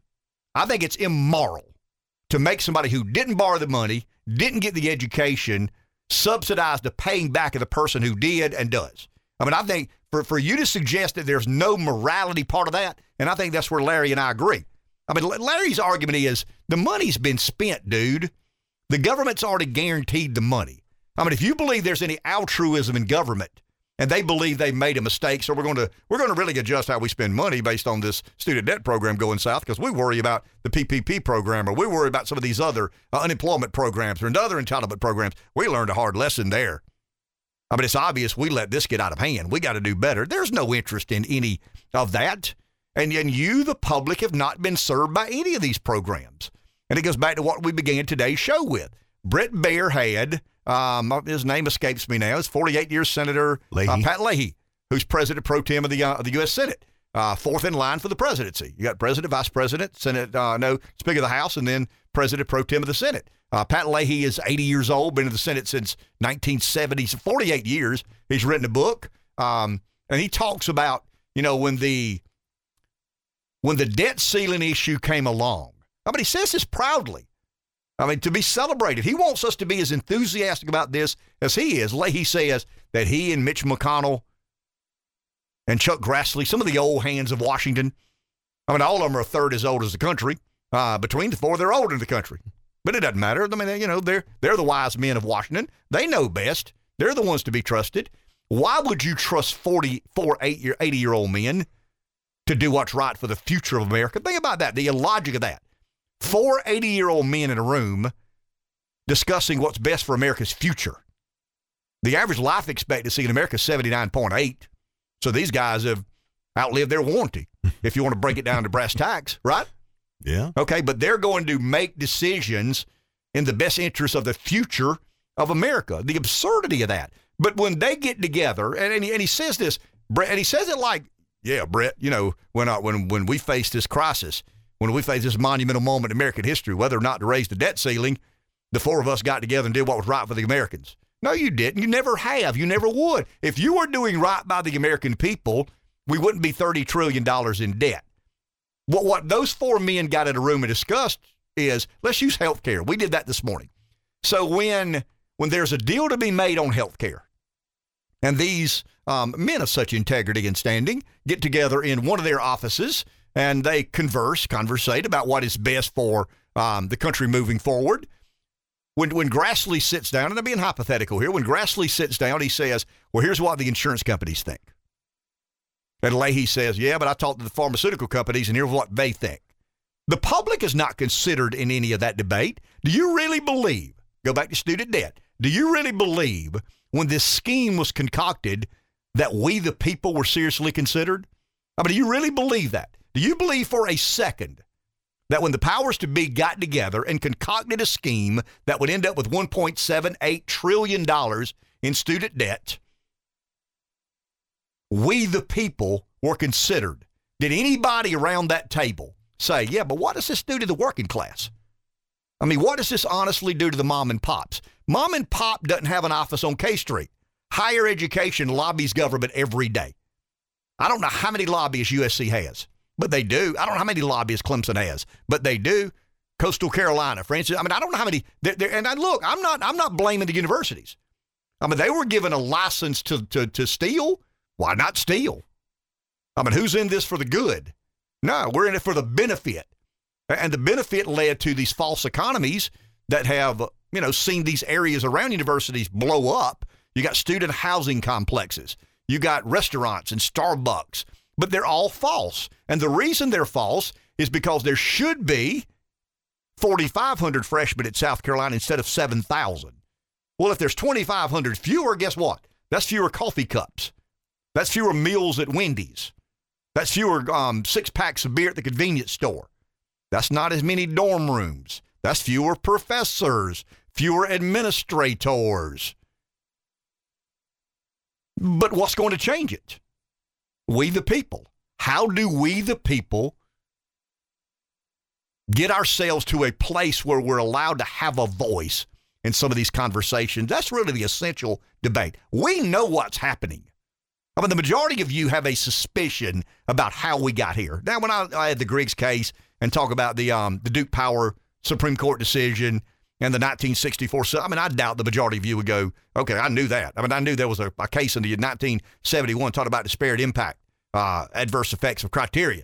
I mean, I don't expect you to know that. I mean, that's kind of my job, right? I mean, my job is to dig a little deeper. But how many of you felt for a second that it made any sense to pay $25,000 a year for your kid to go to college? I spent a summer and a semester at Wofford. I'll never forget, my dad sent me with a check. Wofford's a private school. He sent me with a check. My dad didn't carry me. I mean, imagine that. Now we tuck them in and make sure they're okay. He sent me with a check. I think it was $795 for a semester. What is a semester at Wofford now? I don't know. I have any idea. But what? I'd love for somebody to tell me that. I mean, I carried a check with me for $795. I got a little bit of help on football. I mean, back in the day, they didn't give full scholarships unless you're real good, and I wasn't real good. So I got a little bit of expenses paid because of my football prowess. But what does it cost to go to Wofford or Furman today? I mean, USC is a public institution, right? Clemson's a public institution, publicly funded, available to the public. But Wofford and Furman are private schools. Somebody out there listening knows they've got a kid or went to Wofford. What is a semester at Wofford today? I'd love to know that, because in 1982, it was $795, and that was all in. And my dad moaned and complained. That's nearly $1,000 damn dollars for half a year. I mean, that's not the entire year. I got to write another check for $795 for the second half of the year. What are you looking at, Freehold? You ready? Yeah. $47,000 full tuition. See, that's absurd. $50,000 to go to. I mean, the absurdity of that. Let's go to the phone. Then we'll take our break. Mark in Branchville, listening to WTQS. Hi, Mark. Good morning, guys. Ken, always a great job. Yeah, I'm one of those, I hate to say pissed off parents, but yeah, when I left Clemson, I got paid in full, and it was like, for 4 years at Clemson, I think it was a little over, not quite 20. And when I sent my daughter there, it was right at 20 a semester, or a year rather. And when she left, all her bills are paid in full. And who's going to help me give me the money back? And I worked hard for me and my wife had to sacrifice to put these kids, to both of my girls, through college. And then now they could just go forgive it. I mean, that's one. I mean, if people aren't pissed about that, they don't understand anything. But they're stealing from you, Mark. I mean, we've legalized counterfeiting. I mean, I hope I've convinced you that our economy is predicated on legalized counterfeiting of money. We couldn't run the government without legalized counterfeiting. Now they've legalized theft. I mean, one man in America decided that you owe money for an education you didn't get and money you didn't borrow. One man in this country is going to make that decision and sign a declaration into law. Now to be challenged in the courts, and who knows how the courts rule. But I mean, imagine the audacity and arrogance of a government that believes they can do that to you. Well, and they're doing it unprecedentedly, and $100 bill is only a loan to the government. I mean, it's not worth any more than that. It's just a loan to the government, and that's one thing they got the money on us, and we can't do anything about it. But if the general public is not upset about this, it's only because they're thinking selfishly. Because look, my child got it forgiven. Well, that's great, I guess. But how about me? I mean, I suffered through 2 kids going to college, and I worked my butt off, and I'm proud to say that they left college, and not owing a penny. Now, a lot of their friends aren't like that. I mean, I know a lot of their friends aren't like that. But I'm very proud of that situation too, but I worked my ass off for it. Good deal. Thank you for the call. But let's go back to the point. I mean, Mark's hitting it from the angle that I hit it from. It's kind of the morality of it. I've worked hard. I'll say it on the record. Up until now, my daughter has no student debt. I don't know what the future holds. I don't have any idea. They may throw me off the radio Friday. I think the owners are coming to town. They may throw me off the radio Friday, and I don't have enough money to do it. I got no idea how that works itself out. So I don't know what the future holds, and I'll never say the last thing I'll ever do is borrow money for my daughter to go to college, because I don't know what I'll end up doing 2 years from now. I have no idea what the world looks like a year from now, a year and a half from now. But the point Rev's trying to make, and the point Jim made, is these false economies.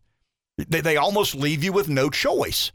They build an economy that most employees have been convinced this job requires a college degree, and it doesn't. It simply does not. How many jobs out there require a college degree that really do require a college degree? I don't want to drive on a bridge that hadn't been designed by an educated engineer, right? I mean, I'll agree with that. I don't want to have heart surgery done on me by anybody other than someone who's graduated from medical school, preferably a really good medical school. I don't want to be represented in court by a lawyer who didn't go to law school, unless his name is Abraham Lincoln. You see where I'm headed.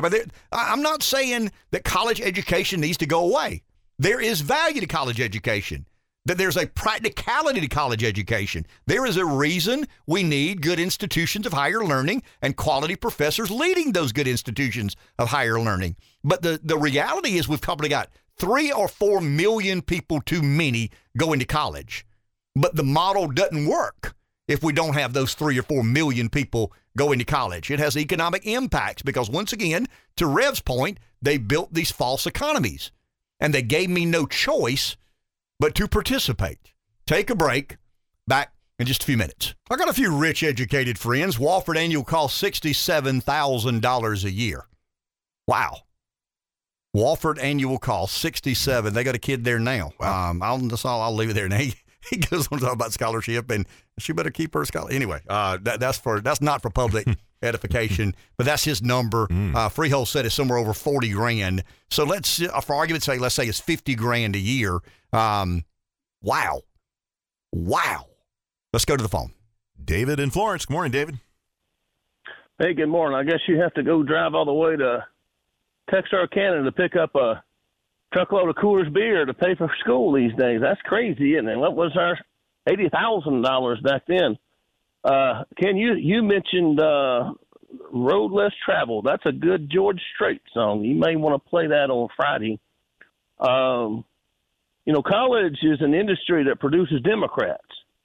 And ask yourself these questions. Where is your college football merchandise made at? And where is it shipped to? And where are all these college textbooks? I don't know. Do they still use textbooks? But back in the day, where were they published at? And I always get back to Jerry the Nadler. I'm looking at that New York City 12th district last night. And, Ken, did you know that there are 594,000 college students in New York City? And where are your publishing headquarters?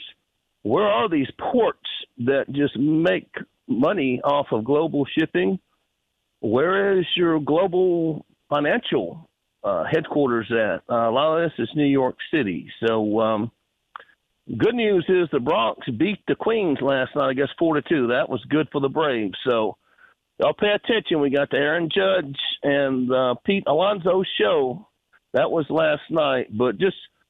New York City is one of the Democrats' power base.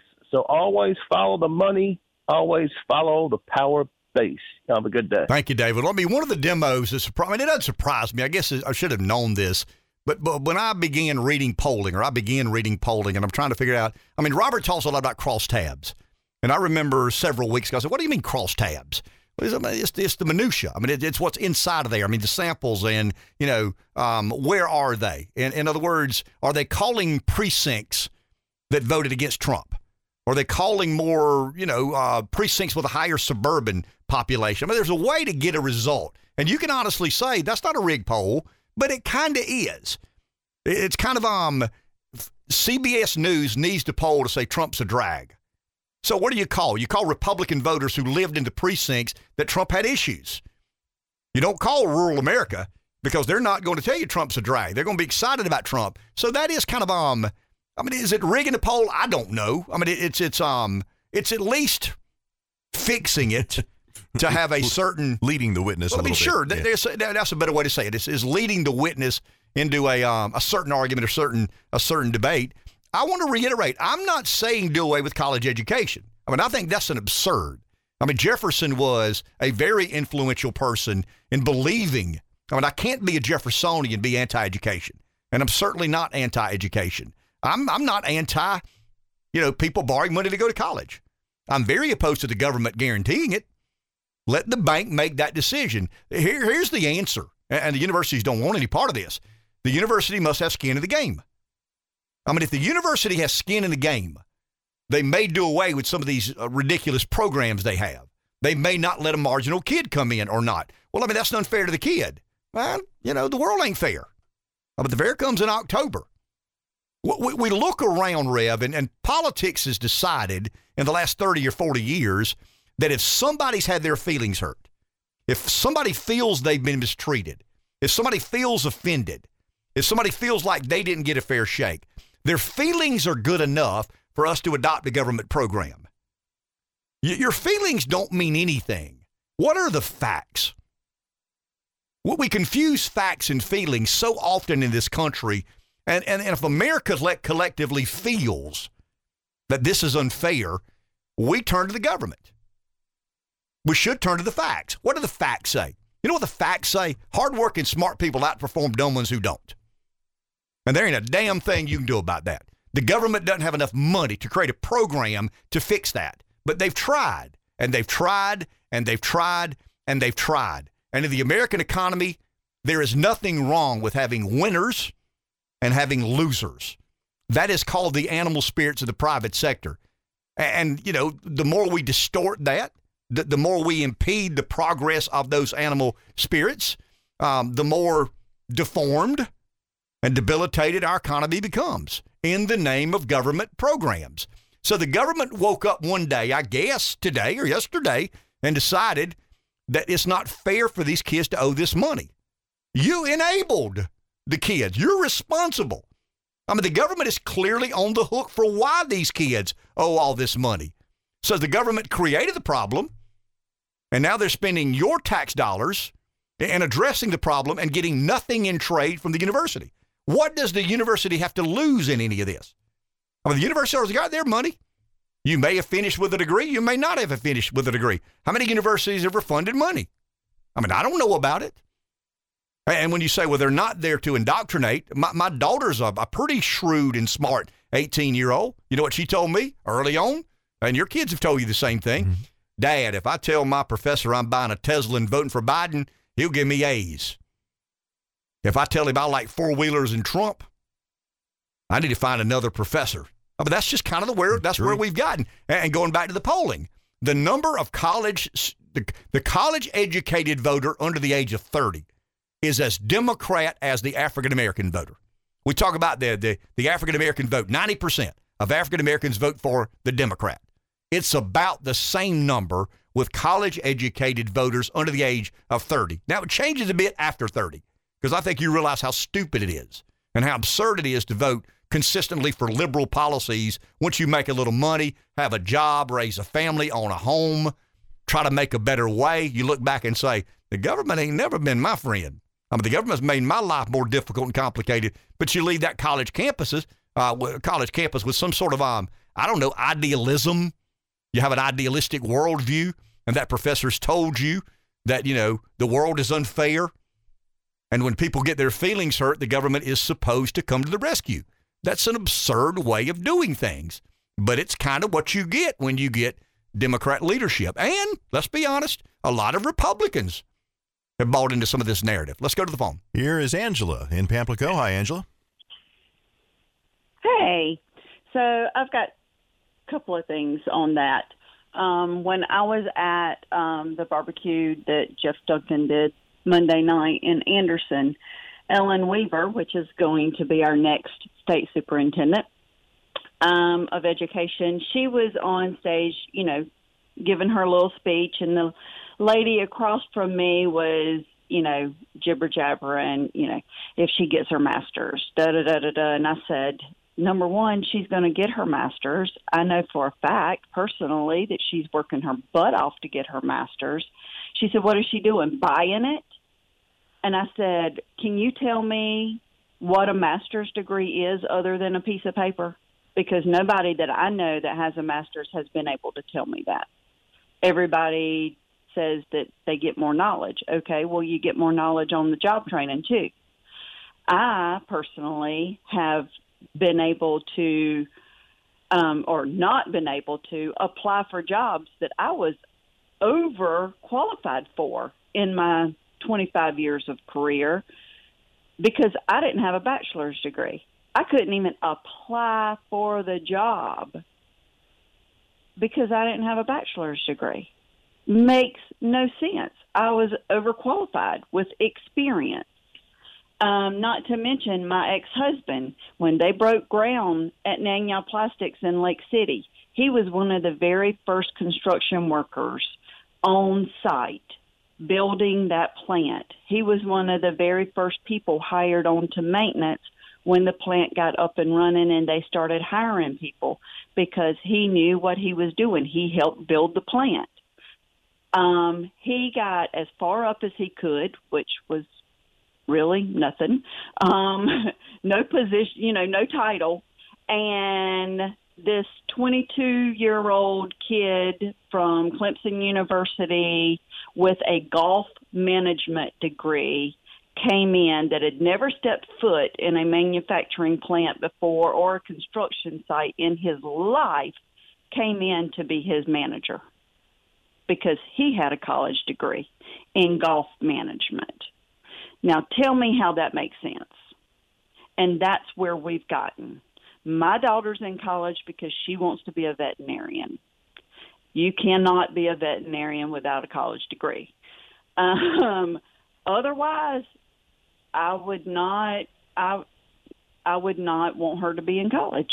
But that's been her goal since she was 9 years old. And so she's there. But, I mean, really, I've got lots of friends that's got college degrees, came out of college and couldn't get a job. So they're doing stuff that they don't even have a college degree for. Yeah. Thank you for the call. Appreciate that. Kind of an interesting, I believe the reason, I want to use Rev for this as an example. I mean, you shoot me straight. Mm-hmm. Your two boys graduated from University of South Carolina. Yes.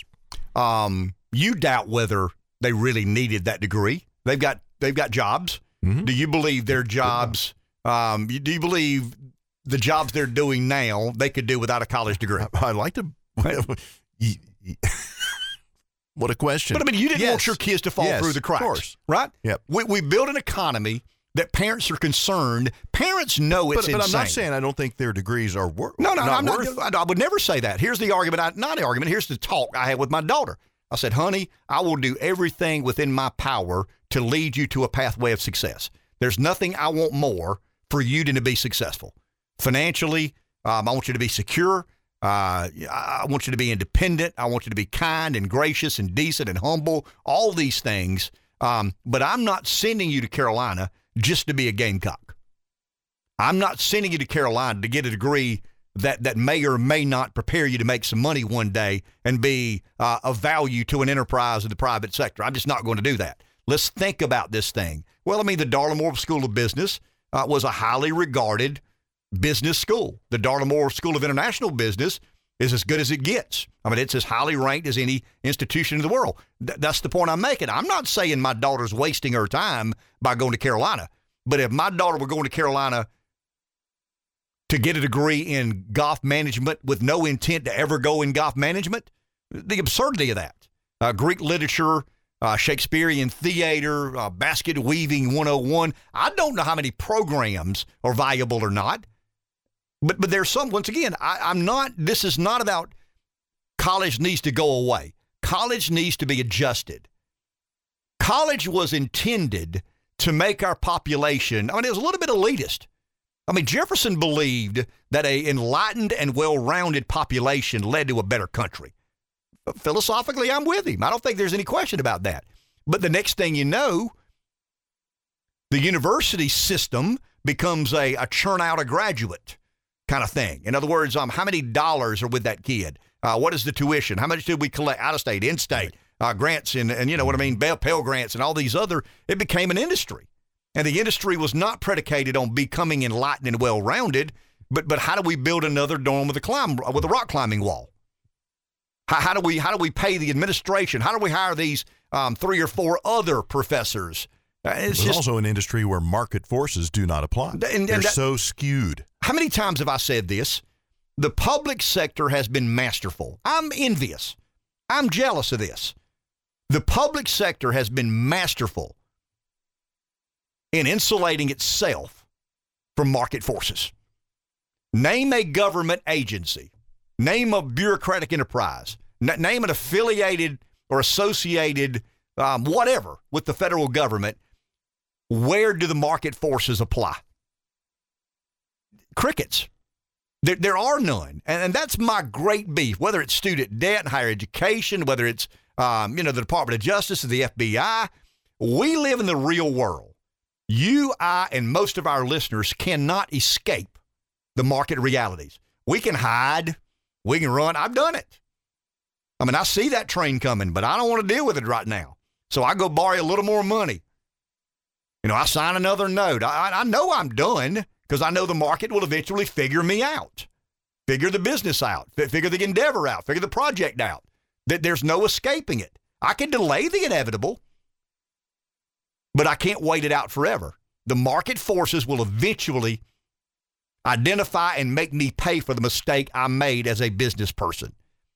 Give me an example of a bureaucratic agency held accountable to any of the market forces that nearly everyone listening to my voice has to deal with. Take a break. Back in a minute. 843-661-0937 is our number. Let's go to the phone. Someone's there. Mike in Darlington. Good morning, Mike. Good morning. I'm enjoying your show as always, but I got something that's a little bit off topic, and then I'd like to come back and make my usual rant about what's going on. But y'all are talking about Dylan and all of those things, and whether he was a good performer or not. The thing was that he wrote some really good tunes and some really good lyrics. And they were beyond lyrics, some of them. But somebody like Jimi Hendrix could make All Along the Watchtower work, and Joan Baez. And Johnny Cash tried to teach him how to sing, at least in some ways, improve his voice with. And you didn't even mention Lay Lady Lay or Leopard Skin Pillbox Hat. I'd just like to hear a few licks from that. I know that's craziness, but you don't have to. I don't want you to be off the air. I'm afraid they might put you off the air if you play too many of those tunes from Dylan. But on the education thing, I cannot figure out for the life of me why algebra and trigonometry books cost so much, and why a calculus book costs hundreds of dollars. I don't think anything's much changed about calculus in the last 100 years, and the notation has changed a little bit. But if you got a hole in the graph, the rocket probably blew up, and or it stopped working, or it was it was beamed up by aliens. But whatever the situation, the rocket didn't work.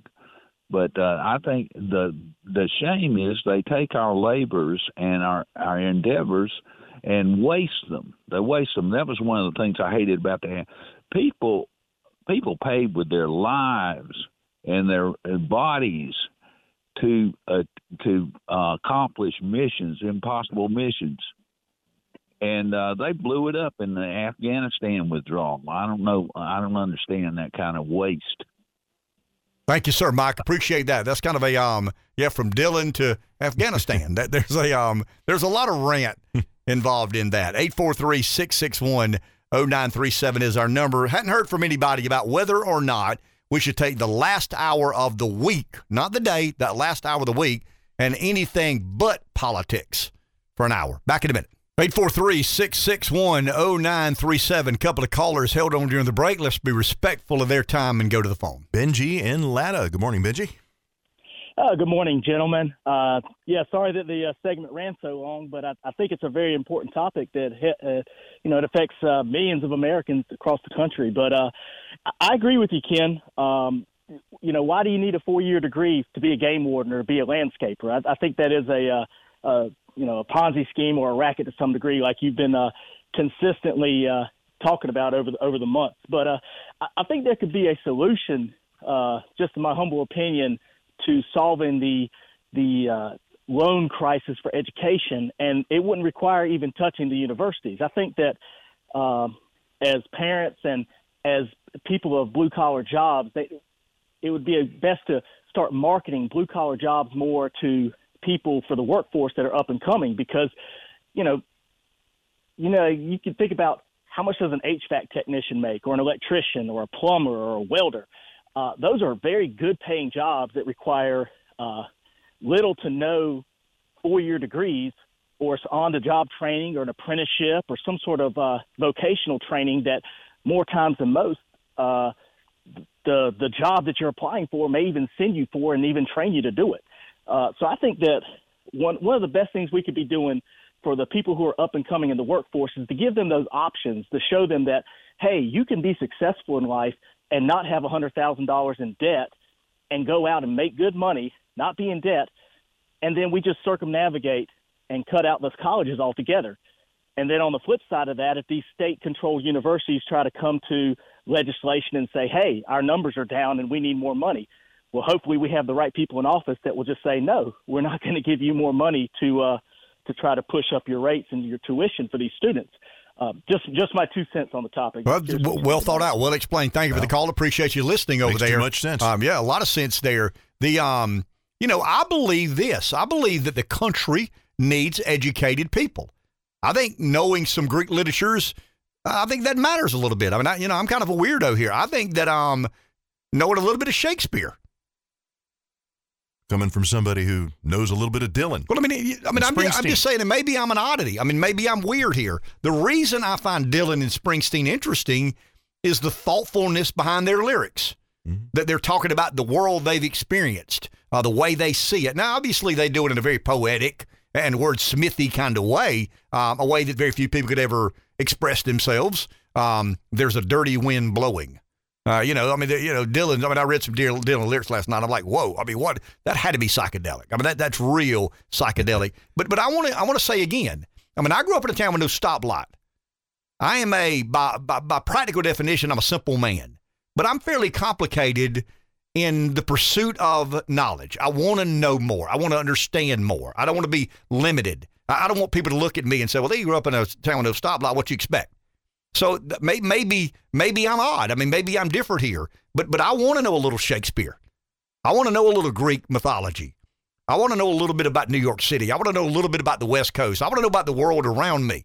But it doesn't need to cost me $100,000.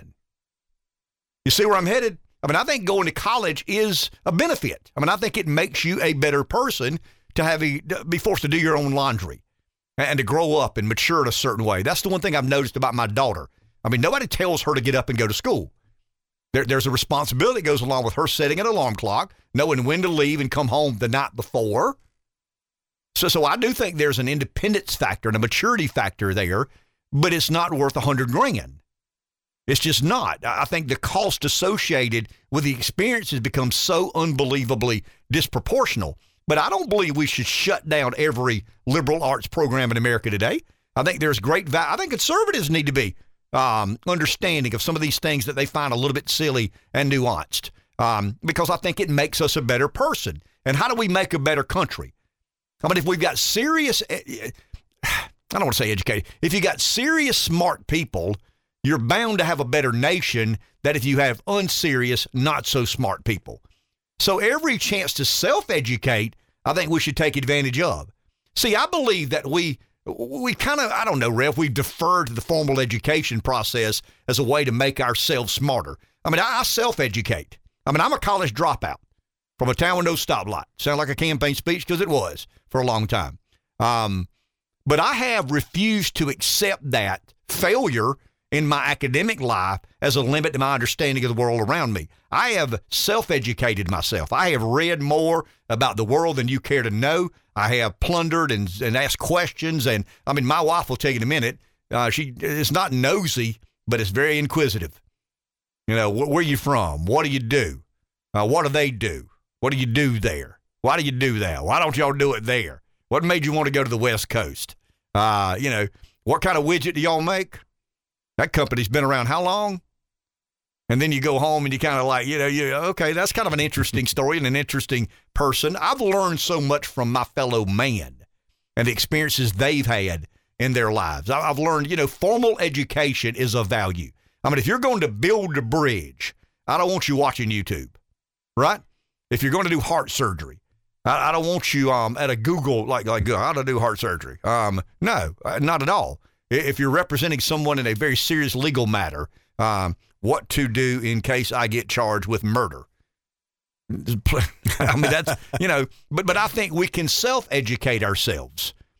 And I think we've dumbed down society to a point of we know every character of Seinfeld and Friends and the Big Bang. What's the guy in the Big Bang Theory? Sheldon. Sheldon and Jerry. And I mean, we know everything there is to know about that. But I don't, and that's entertainment, and it's fine to be entertained. But I think we have an obligation to ourselves to become more aware and understanding of the world around us.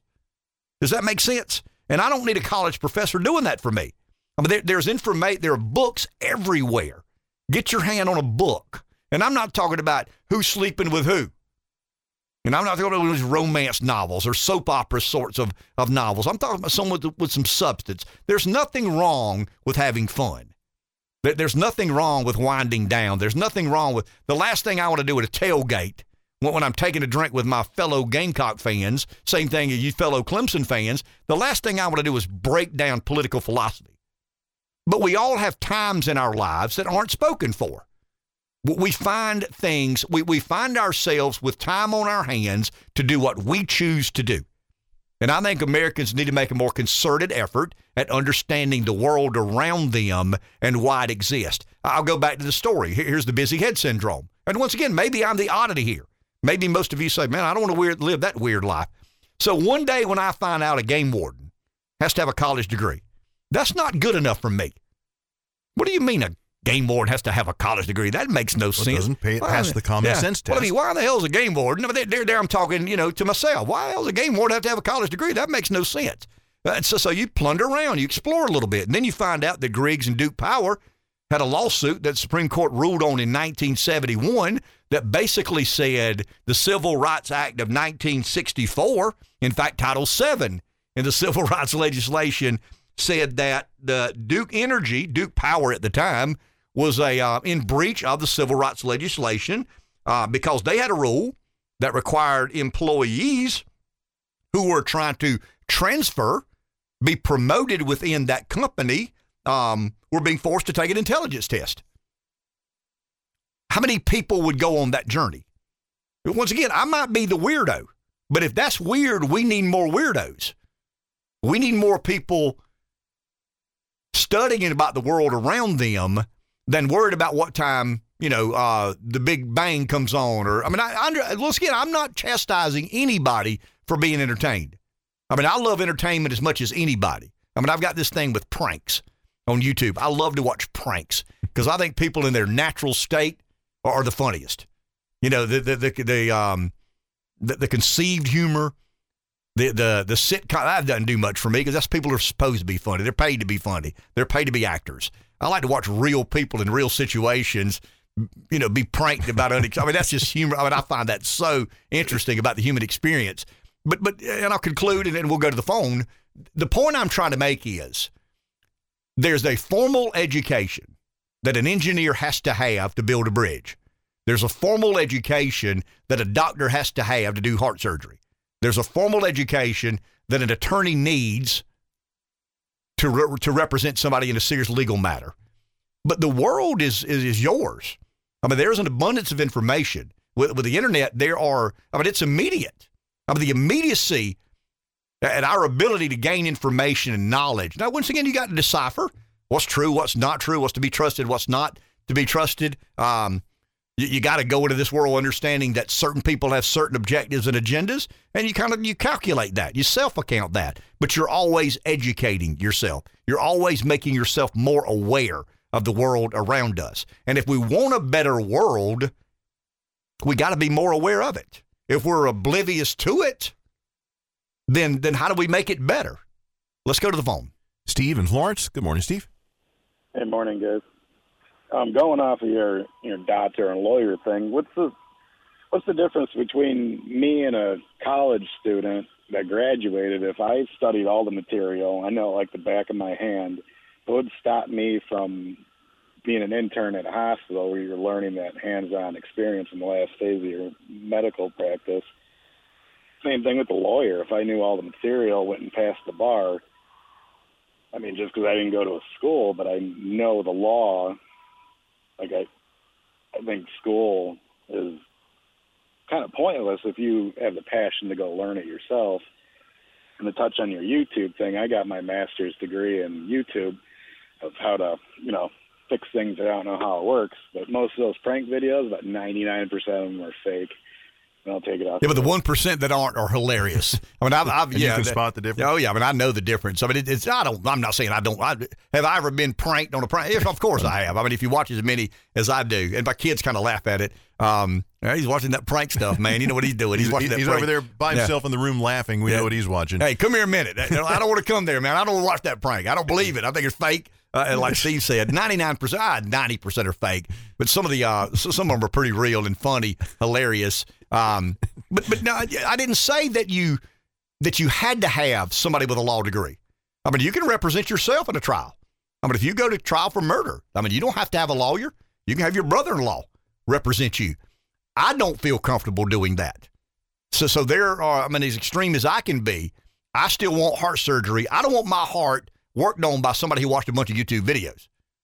I want my heart worked on by someone who has a sheepskin hanging on a wall certifying them as a medical doctor in cardiology or whatever it is. I mean, you're fixing a bone, I want a pediatric or some kind of surgeon, not pediatric, orthopedic surgeon. And if you're going to fix a bone of mine, I don't want somebody on. Steve is making a point. I mean, they're self-taught this and self-taught that, and I'm like Steve. I've learned how to fix a lot of different things around my house. I thought I knew how to do this, but the YouTube video showed me a better way and a different way and a more efficient, effective way. You know, when we talk about the situation with higher education, and here I think it feeds into a kind of a macro narrative that we talked a lot about really extensively on this show, probably more about this than we have anything, and that is the skepticism toward government. So you mean to tell me, I mean, I don't listen to ARD, I don't watch CNN, I don't watch Fox, I think Sheldon's funny, and I'm watching YouTube. But you mean to tell me that today the President of the United States is going to sign into law an executive action that forgives those who borrowed money to get an education, transfer that debt to those who didn't borrow the money and didn't get the education? I mean, in essence, so we talk about overall trust in government, right? How do you trust a government willing to do that? And if you don't believe the government's been bought and sold, the NAACP is arguing that that's nowhere near enough. The average African-American owes 52. I mean, they're putting it out there. It's not like, hey, can we meet tomorrow at 4 o'clock in your office? I want to tell you where we stand. The NAACP sent out a tweet, and this is not racial, so stop saying it is. the NAACP sent out a tweet saying that they were there for Biden when America's democracy needed preserving, protecting from Donald Trump. And we did what we always do. We voted 90% Democrat. And now the Democrats are going to pay off $10,000 worth of student debt when African Americans owe an average of $52,000. That is for public edification. The audacity and arrogance are out of touch, or just the acceptance of where we are. Maybe that's a better word. I mean, to me, it's arrogant and audacious. To them, it may be, just the way we do business. We're going to publicly embarrass you, Joe Biden, because we helped you win an election, and damn it, you're not doing right by us. But that's the role of government, as the NAACP perceives it, right? How else can you interpret that? The NAACP expects government to basically, pay them back. We did for you. It's time for you to do back for us. But once again, from where I sit, and I don't sit where everybody else does, but for where I sit, how can you have faith in a government whose chief executive officer is going to sign into law legislation or an executive order that says those of you who borrowed money to get that education don't owe that debt anymore? He's not forgiving the debt, guys. He's forgiving the borrower. The money doesn't go away. Larry's right. The money's been spent. The money's on the books. It's not going away. But Joe Biden is going to forgive somebody for borrowing money to give an education or to get an education, transfer that liability, transfer that debt to someone who didn't go to college and didn't get that education. That should disqualify a person from ever holding political office again. That's more criminal than anything Trump may or may not have done. That's more criminal than anything Bill Clinton or Hillary Clinton. We've legalized counterfeiting of money, right? People would go to prison for printing money they don't have and trying to spend it. The government has done that more than anybody in the history of mankind. And we've endorsed it. I get it. It's the Fed. Maybe we need to, I got friends of mine. Maybe we need to slow down a bit. I don't know, man. It's real complicated. Real complicated. You watch CNBC? CNBC said so. I don't give a damn what CNBC is. They're a propaganda arm. That's all they are. Who cares what CNBC says? You're counterfeiting money. You're printing money. You're creating debt that you just cannot pay back in a million and 100 million years. So now that's not enough. We're legalizing theft. We're stealing from people who didn't go to college, who didn't borrow the money, and we're making life better for those that did. How can you ever vote for someone who believes that is American? Take a break. Back in a minute. 843-661-0937 is our number. Let's go to the phone. A couple of callers are there. Here's Ron in Florence. Morning, Ron. Hey, I'm calling because that giving away the education like that they're going to just pay for it is a slap in the face to me. When I was in college, I was really poor as a kid, and I didn't have anything. I lived in substandard housing. I lived in a shack behind a guy's house. I painted.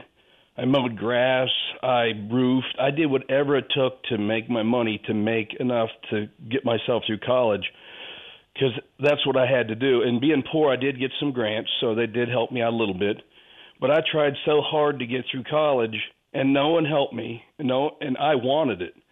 Giving people stuff, it's like you give that kid a brand new car when he graduates, doesn't appreciate it as much as if he bought it himself. So I worked so hard for it, and to give it away really burns me. And if you look at my wife, her mother was a nurse, so she worked night shift because it paid more. She worked on a terminally ill ward because it paid more, and she would do double shifts. Her dad had his own car mechanic shop, and he actually got a job at the post office so he could put his daughter through college. So those people worked themselves to death to make sure they were taken care of, and now we're just going to give it to them. They're not going to appreciate it if you don't have a little skin in the game. You don't appreciate it, is what I'm looking at. Thank you, sir. Good personal story, and I know many, many, many people in your shoes who feel like they're being treated completely and totally unfairly by the government that they help fund. Once again, guys, we can debate a lot of things about American politics. Jeff and I had a respectful disagreement yesterday about the Census Bureau. You always argue from your side of the debate. If I'm going to argue, I'm going to highlight the points that I believe lend most credence to the argument I'm trying to make. I'm not going to be dismissive of someone who has a different opinion or an alternate view. I mean, I think we need more of that. But I don't know how you find another side of this. I mean, I understand the part that Rev makes. Rev and Larry make a similar point. You know, I feel like I was coerced into believing I had to do this for my kid. I didn't want to do it. Rev knows that college is too expensive.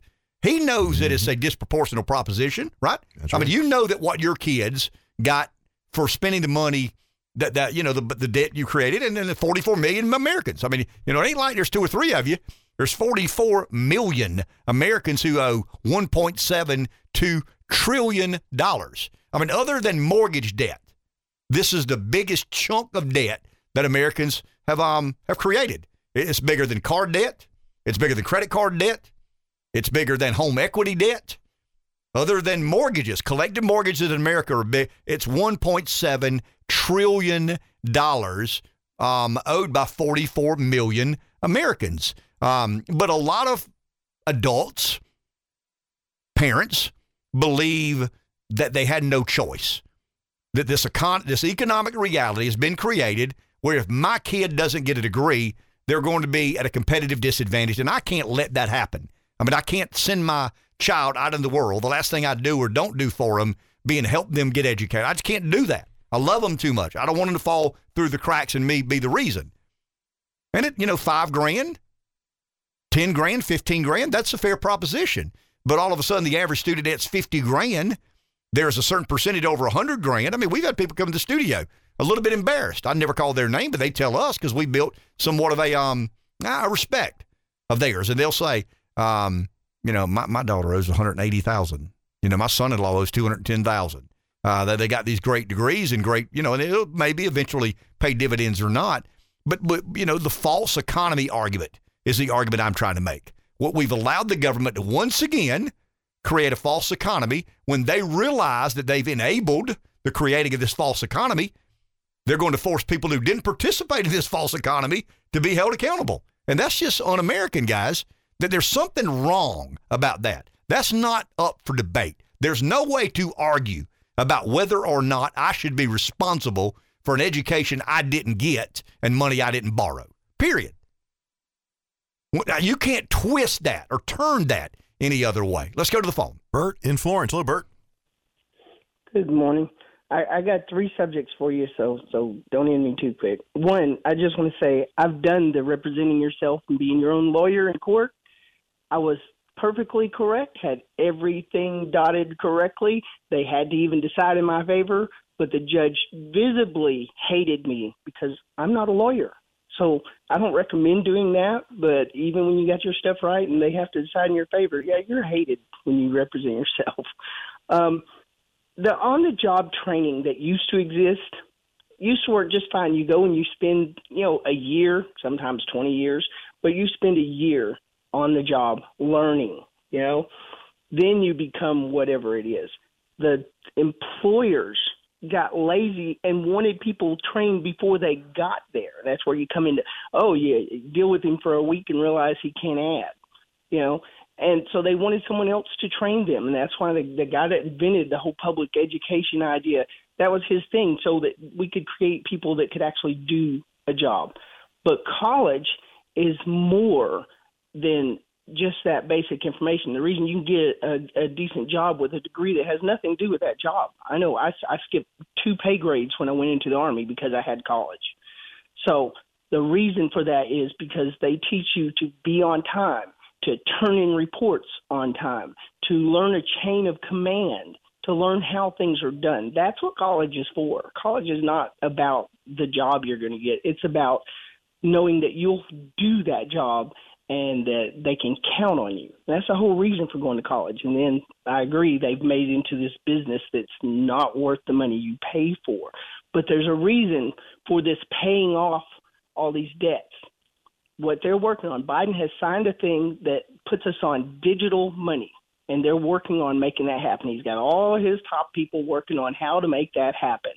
What they want to do is flood the debt so bad that we cannot cure it.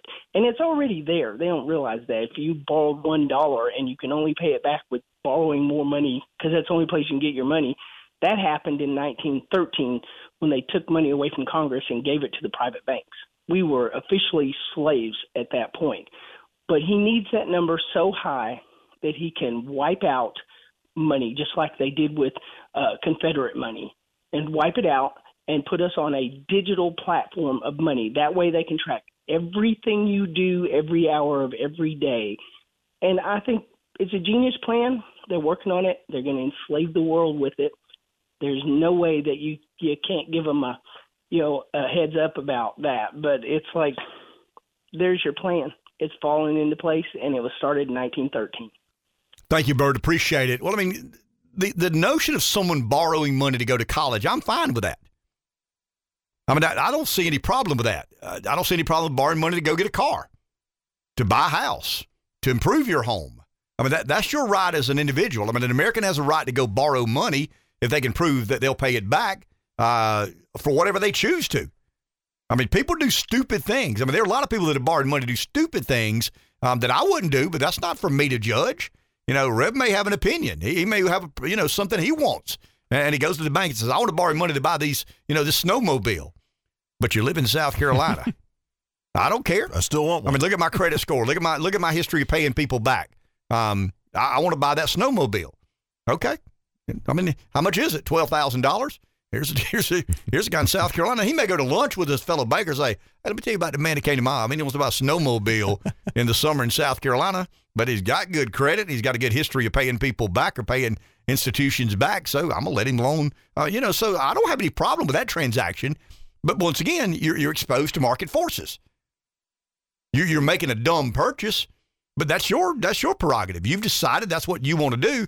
We got to get the federal government out of the student loan business. If you get the federal government out of the student loan business, we'll remove the incentive to drive up tuition. I mean, in all honesty, the universities could charge about what they wanted to now. We've convinced the American public that your kid's going to fall through the cracks if they don't get that degree. Parents are going to do whatever it takes to make sure their kid doesn't fall through that crack. So there is no limit. I mean, I see some estimates by 2030, there'll be about $3 trillion in student debt.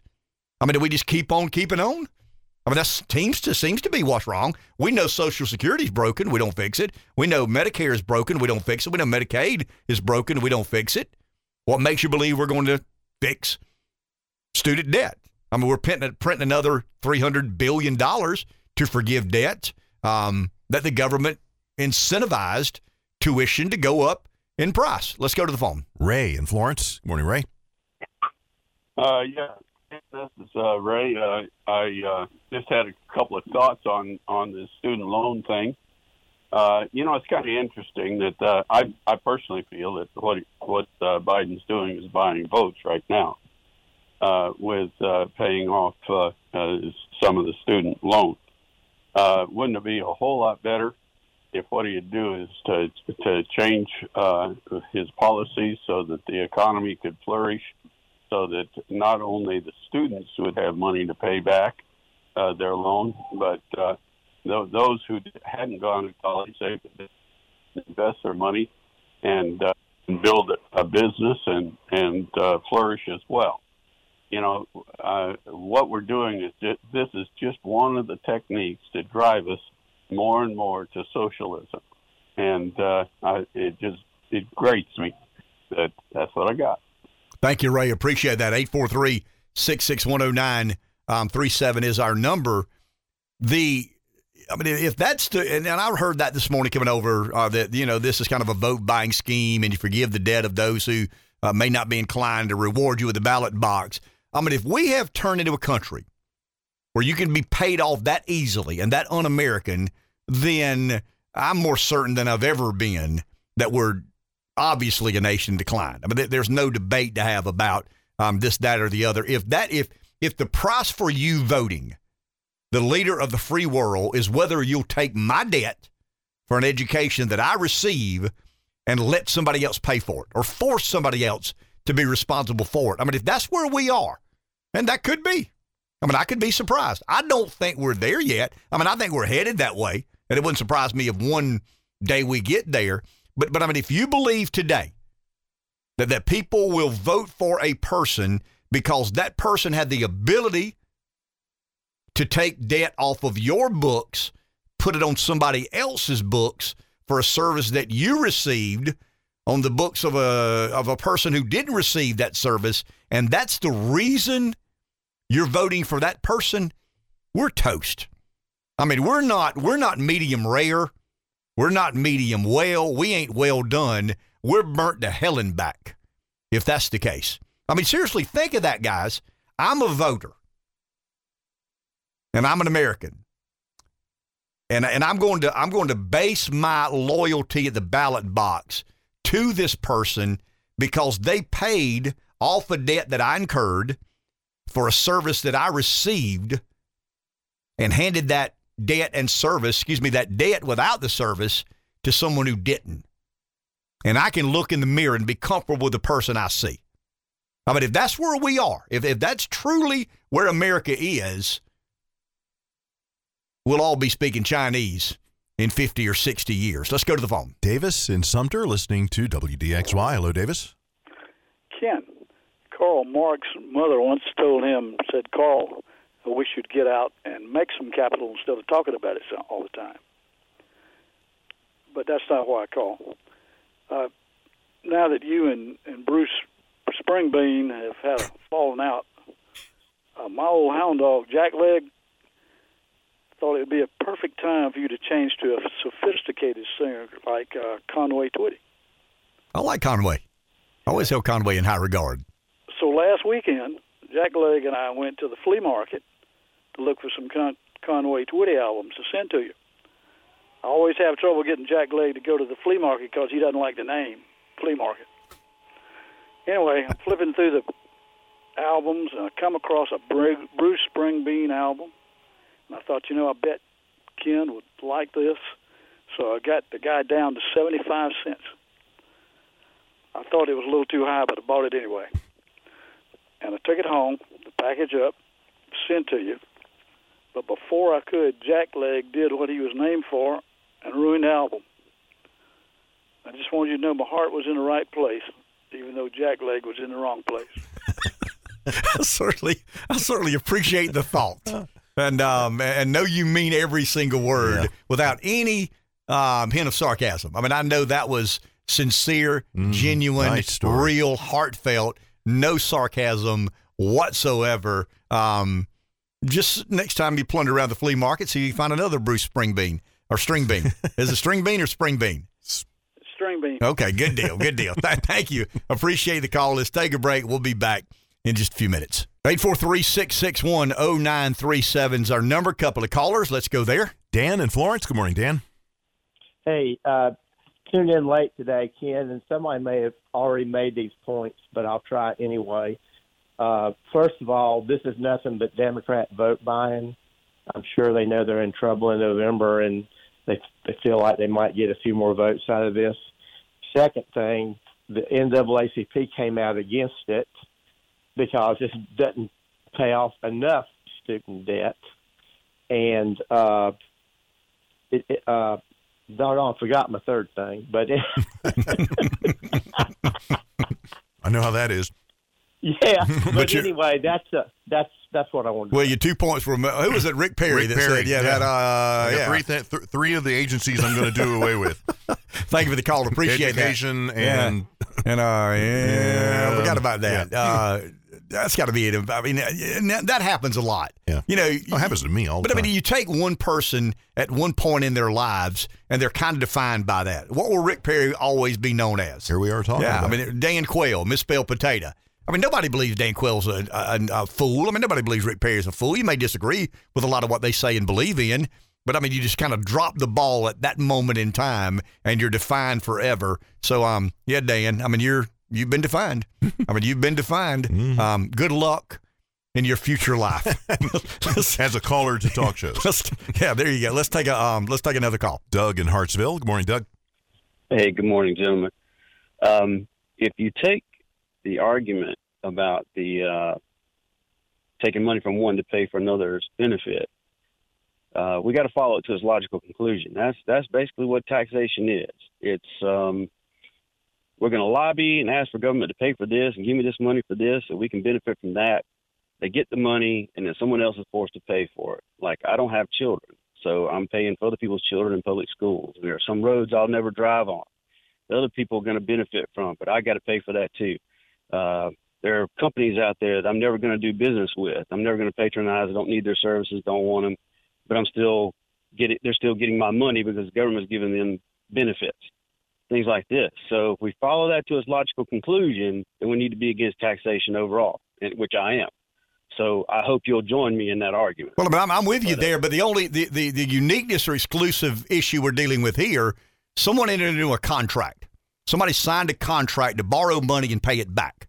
The government is null and voiding that contract. I mean, I'm with you. I mean, let's do away with sales tax. And let's do away with income tax and all these other sorts of ways they confiscate wealth and decide who gets it and who doesn't. But I think because Rev and I were talking about during a second ago, welfare and unemployment and all these other sorts of things. The unique characteristic about this is John Doe, Jane Smith signed a contract to borrow money to pay for a college education.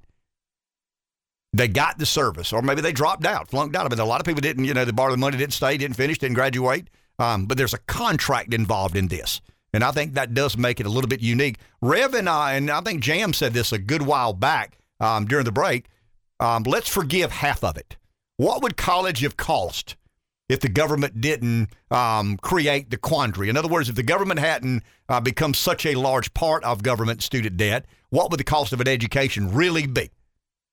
Because once again, when the government so affected the marketplace of education, institutions raised their tuition because they could, because the government became the big player in all this by guaranteeing all the debt. So if a year at Carolina cost you $25 and you owe $100 for 4 years, it probably should have cost you 10, maybe 12. Cut half the debt off. If the market were allowed to affect the price of higher education, what would it be? And if you owe $100,000 and the market analysis says it would have probably cost you $40,000, forgive $60,000 of the debt. I mean, that's being very pragmatic. Mm-hmm. My big deal is to forgive all the debts and not allow the government to ever backstop 1 red cent of student loans in our country's existence. I mean, I think we're better off by biting and swallowing the best we know how, the $1.7 or $8 trillion in student debt, in return for the government not being anywhere on the field when it comes to whether or not to subsidize or pay back student debt. But I think some abbreviated or a compromised version of the radical deal would be forgive half the debt, because that's about what college would have cost you. And I think that makes some common sense if you're talking about doing it. But you're going to really have a self-correction in education. I mean, if you're going to do that, are we going to continue on the path forward, or are we going to change that? No, you got to fix it. I mean, college costs about twice as much as it should. I mean, you kind of know that. I mean, exactly twice, I don't know. More here, less there, I don't have any idea. Is it specific to housing or the curriculum or the professor's salary? I don't know, but it's far more expensive than it should be, and the government's the reason why.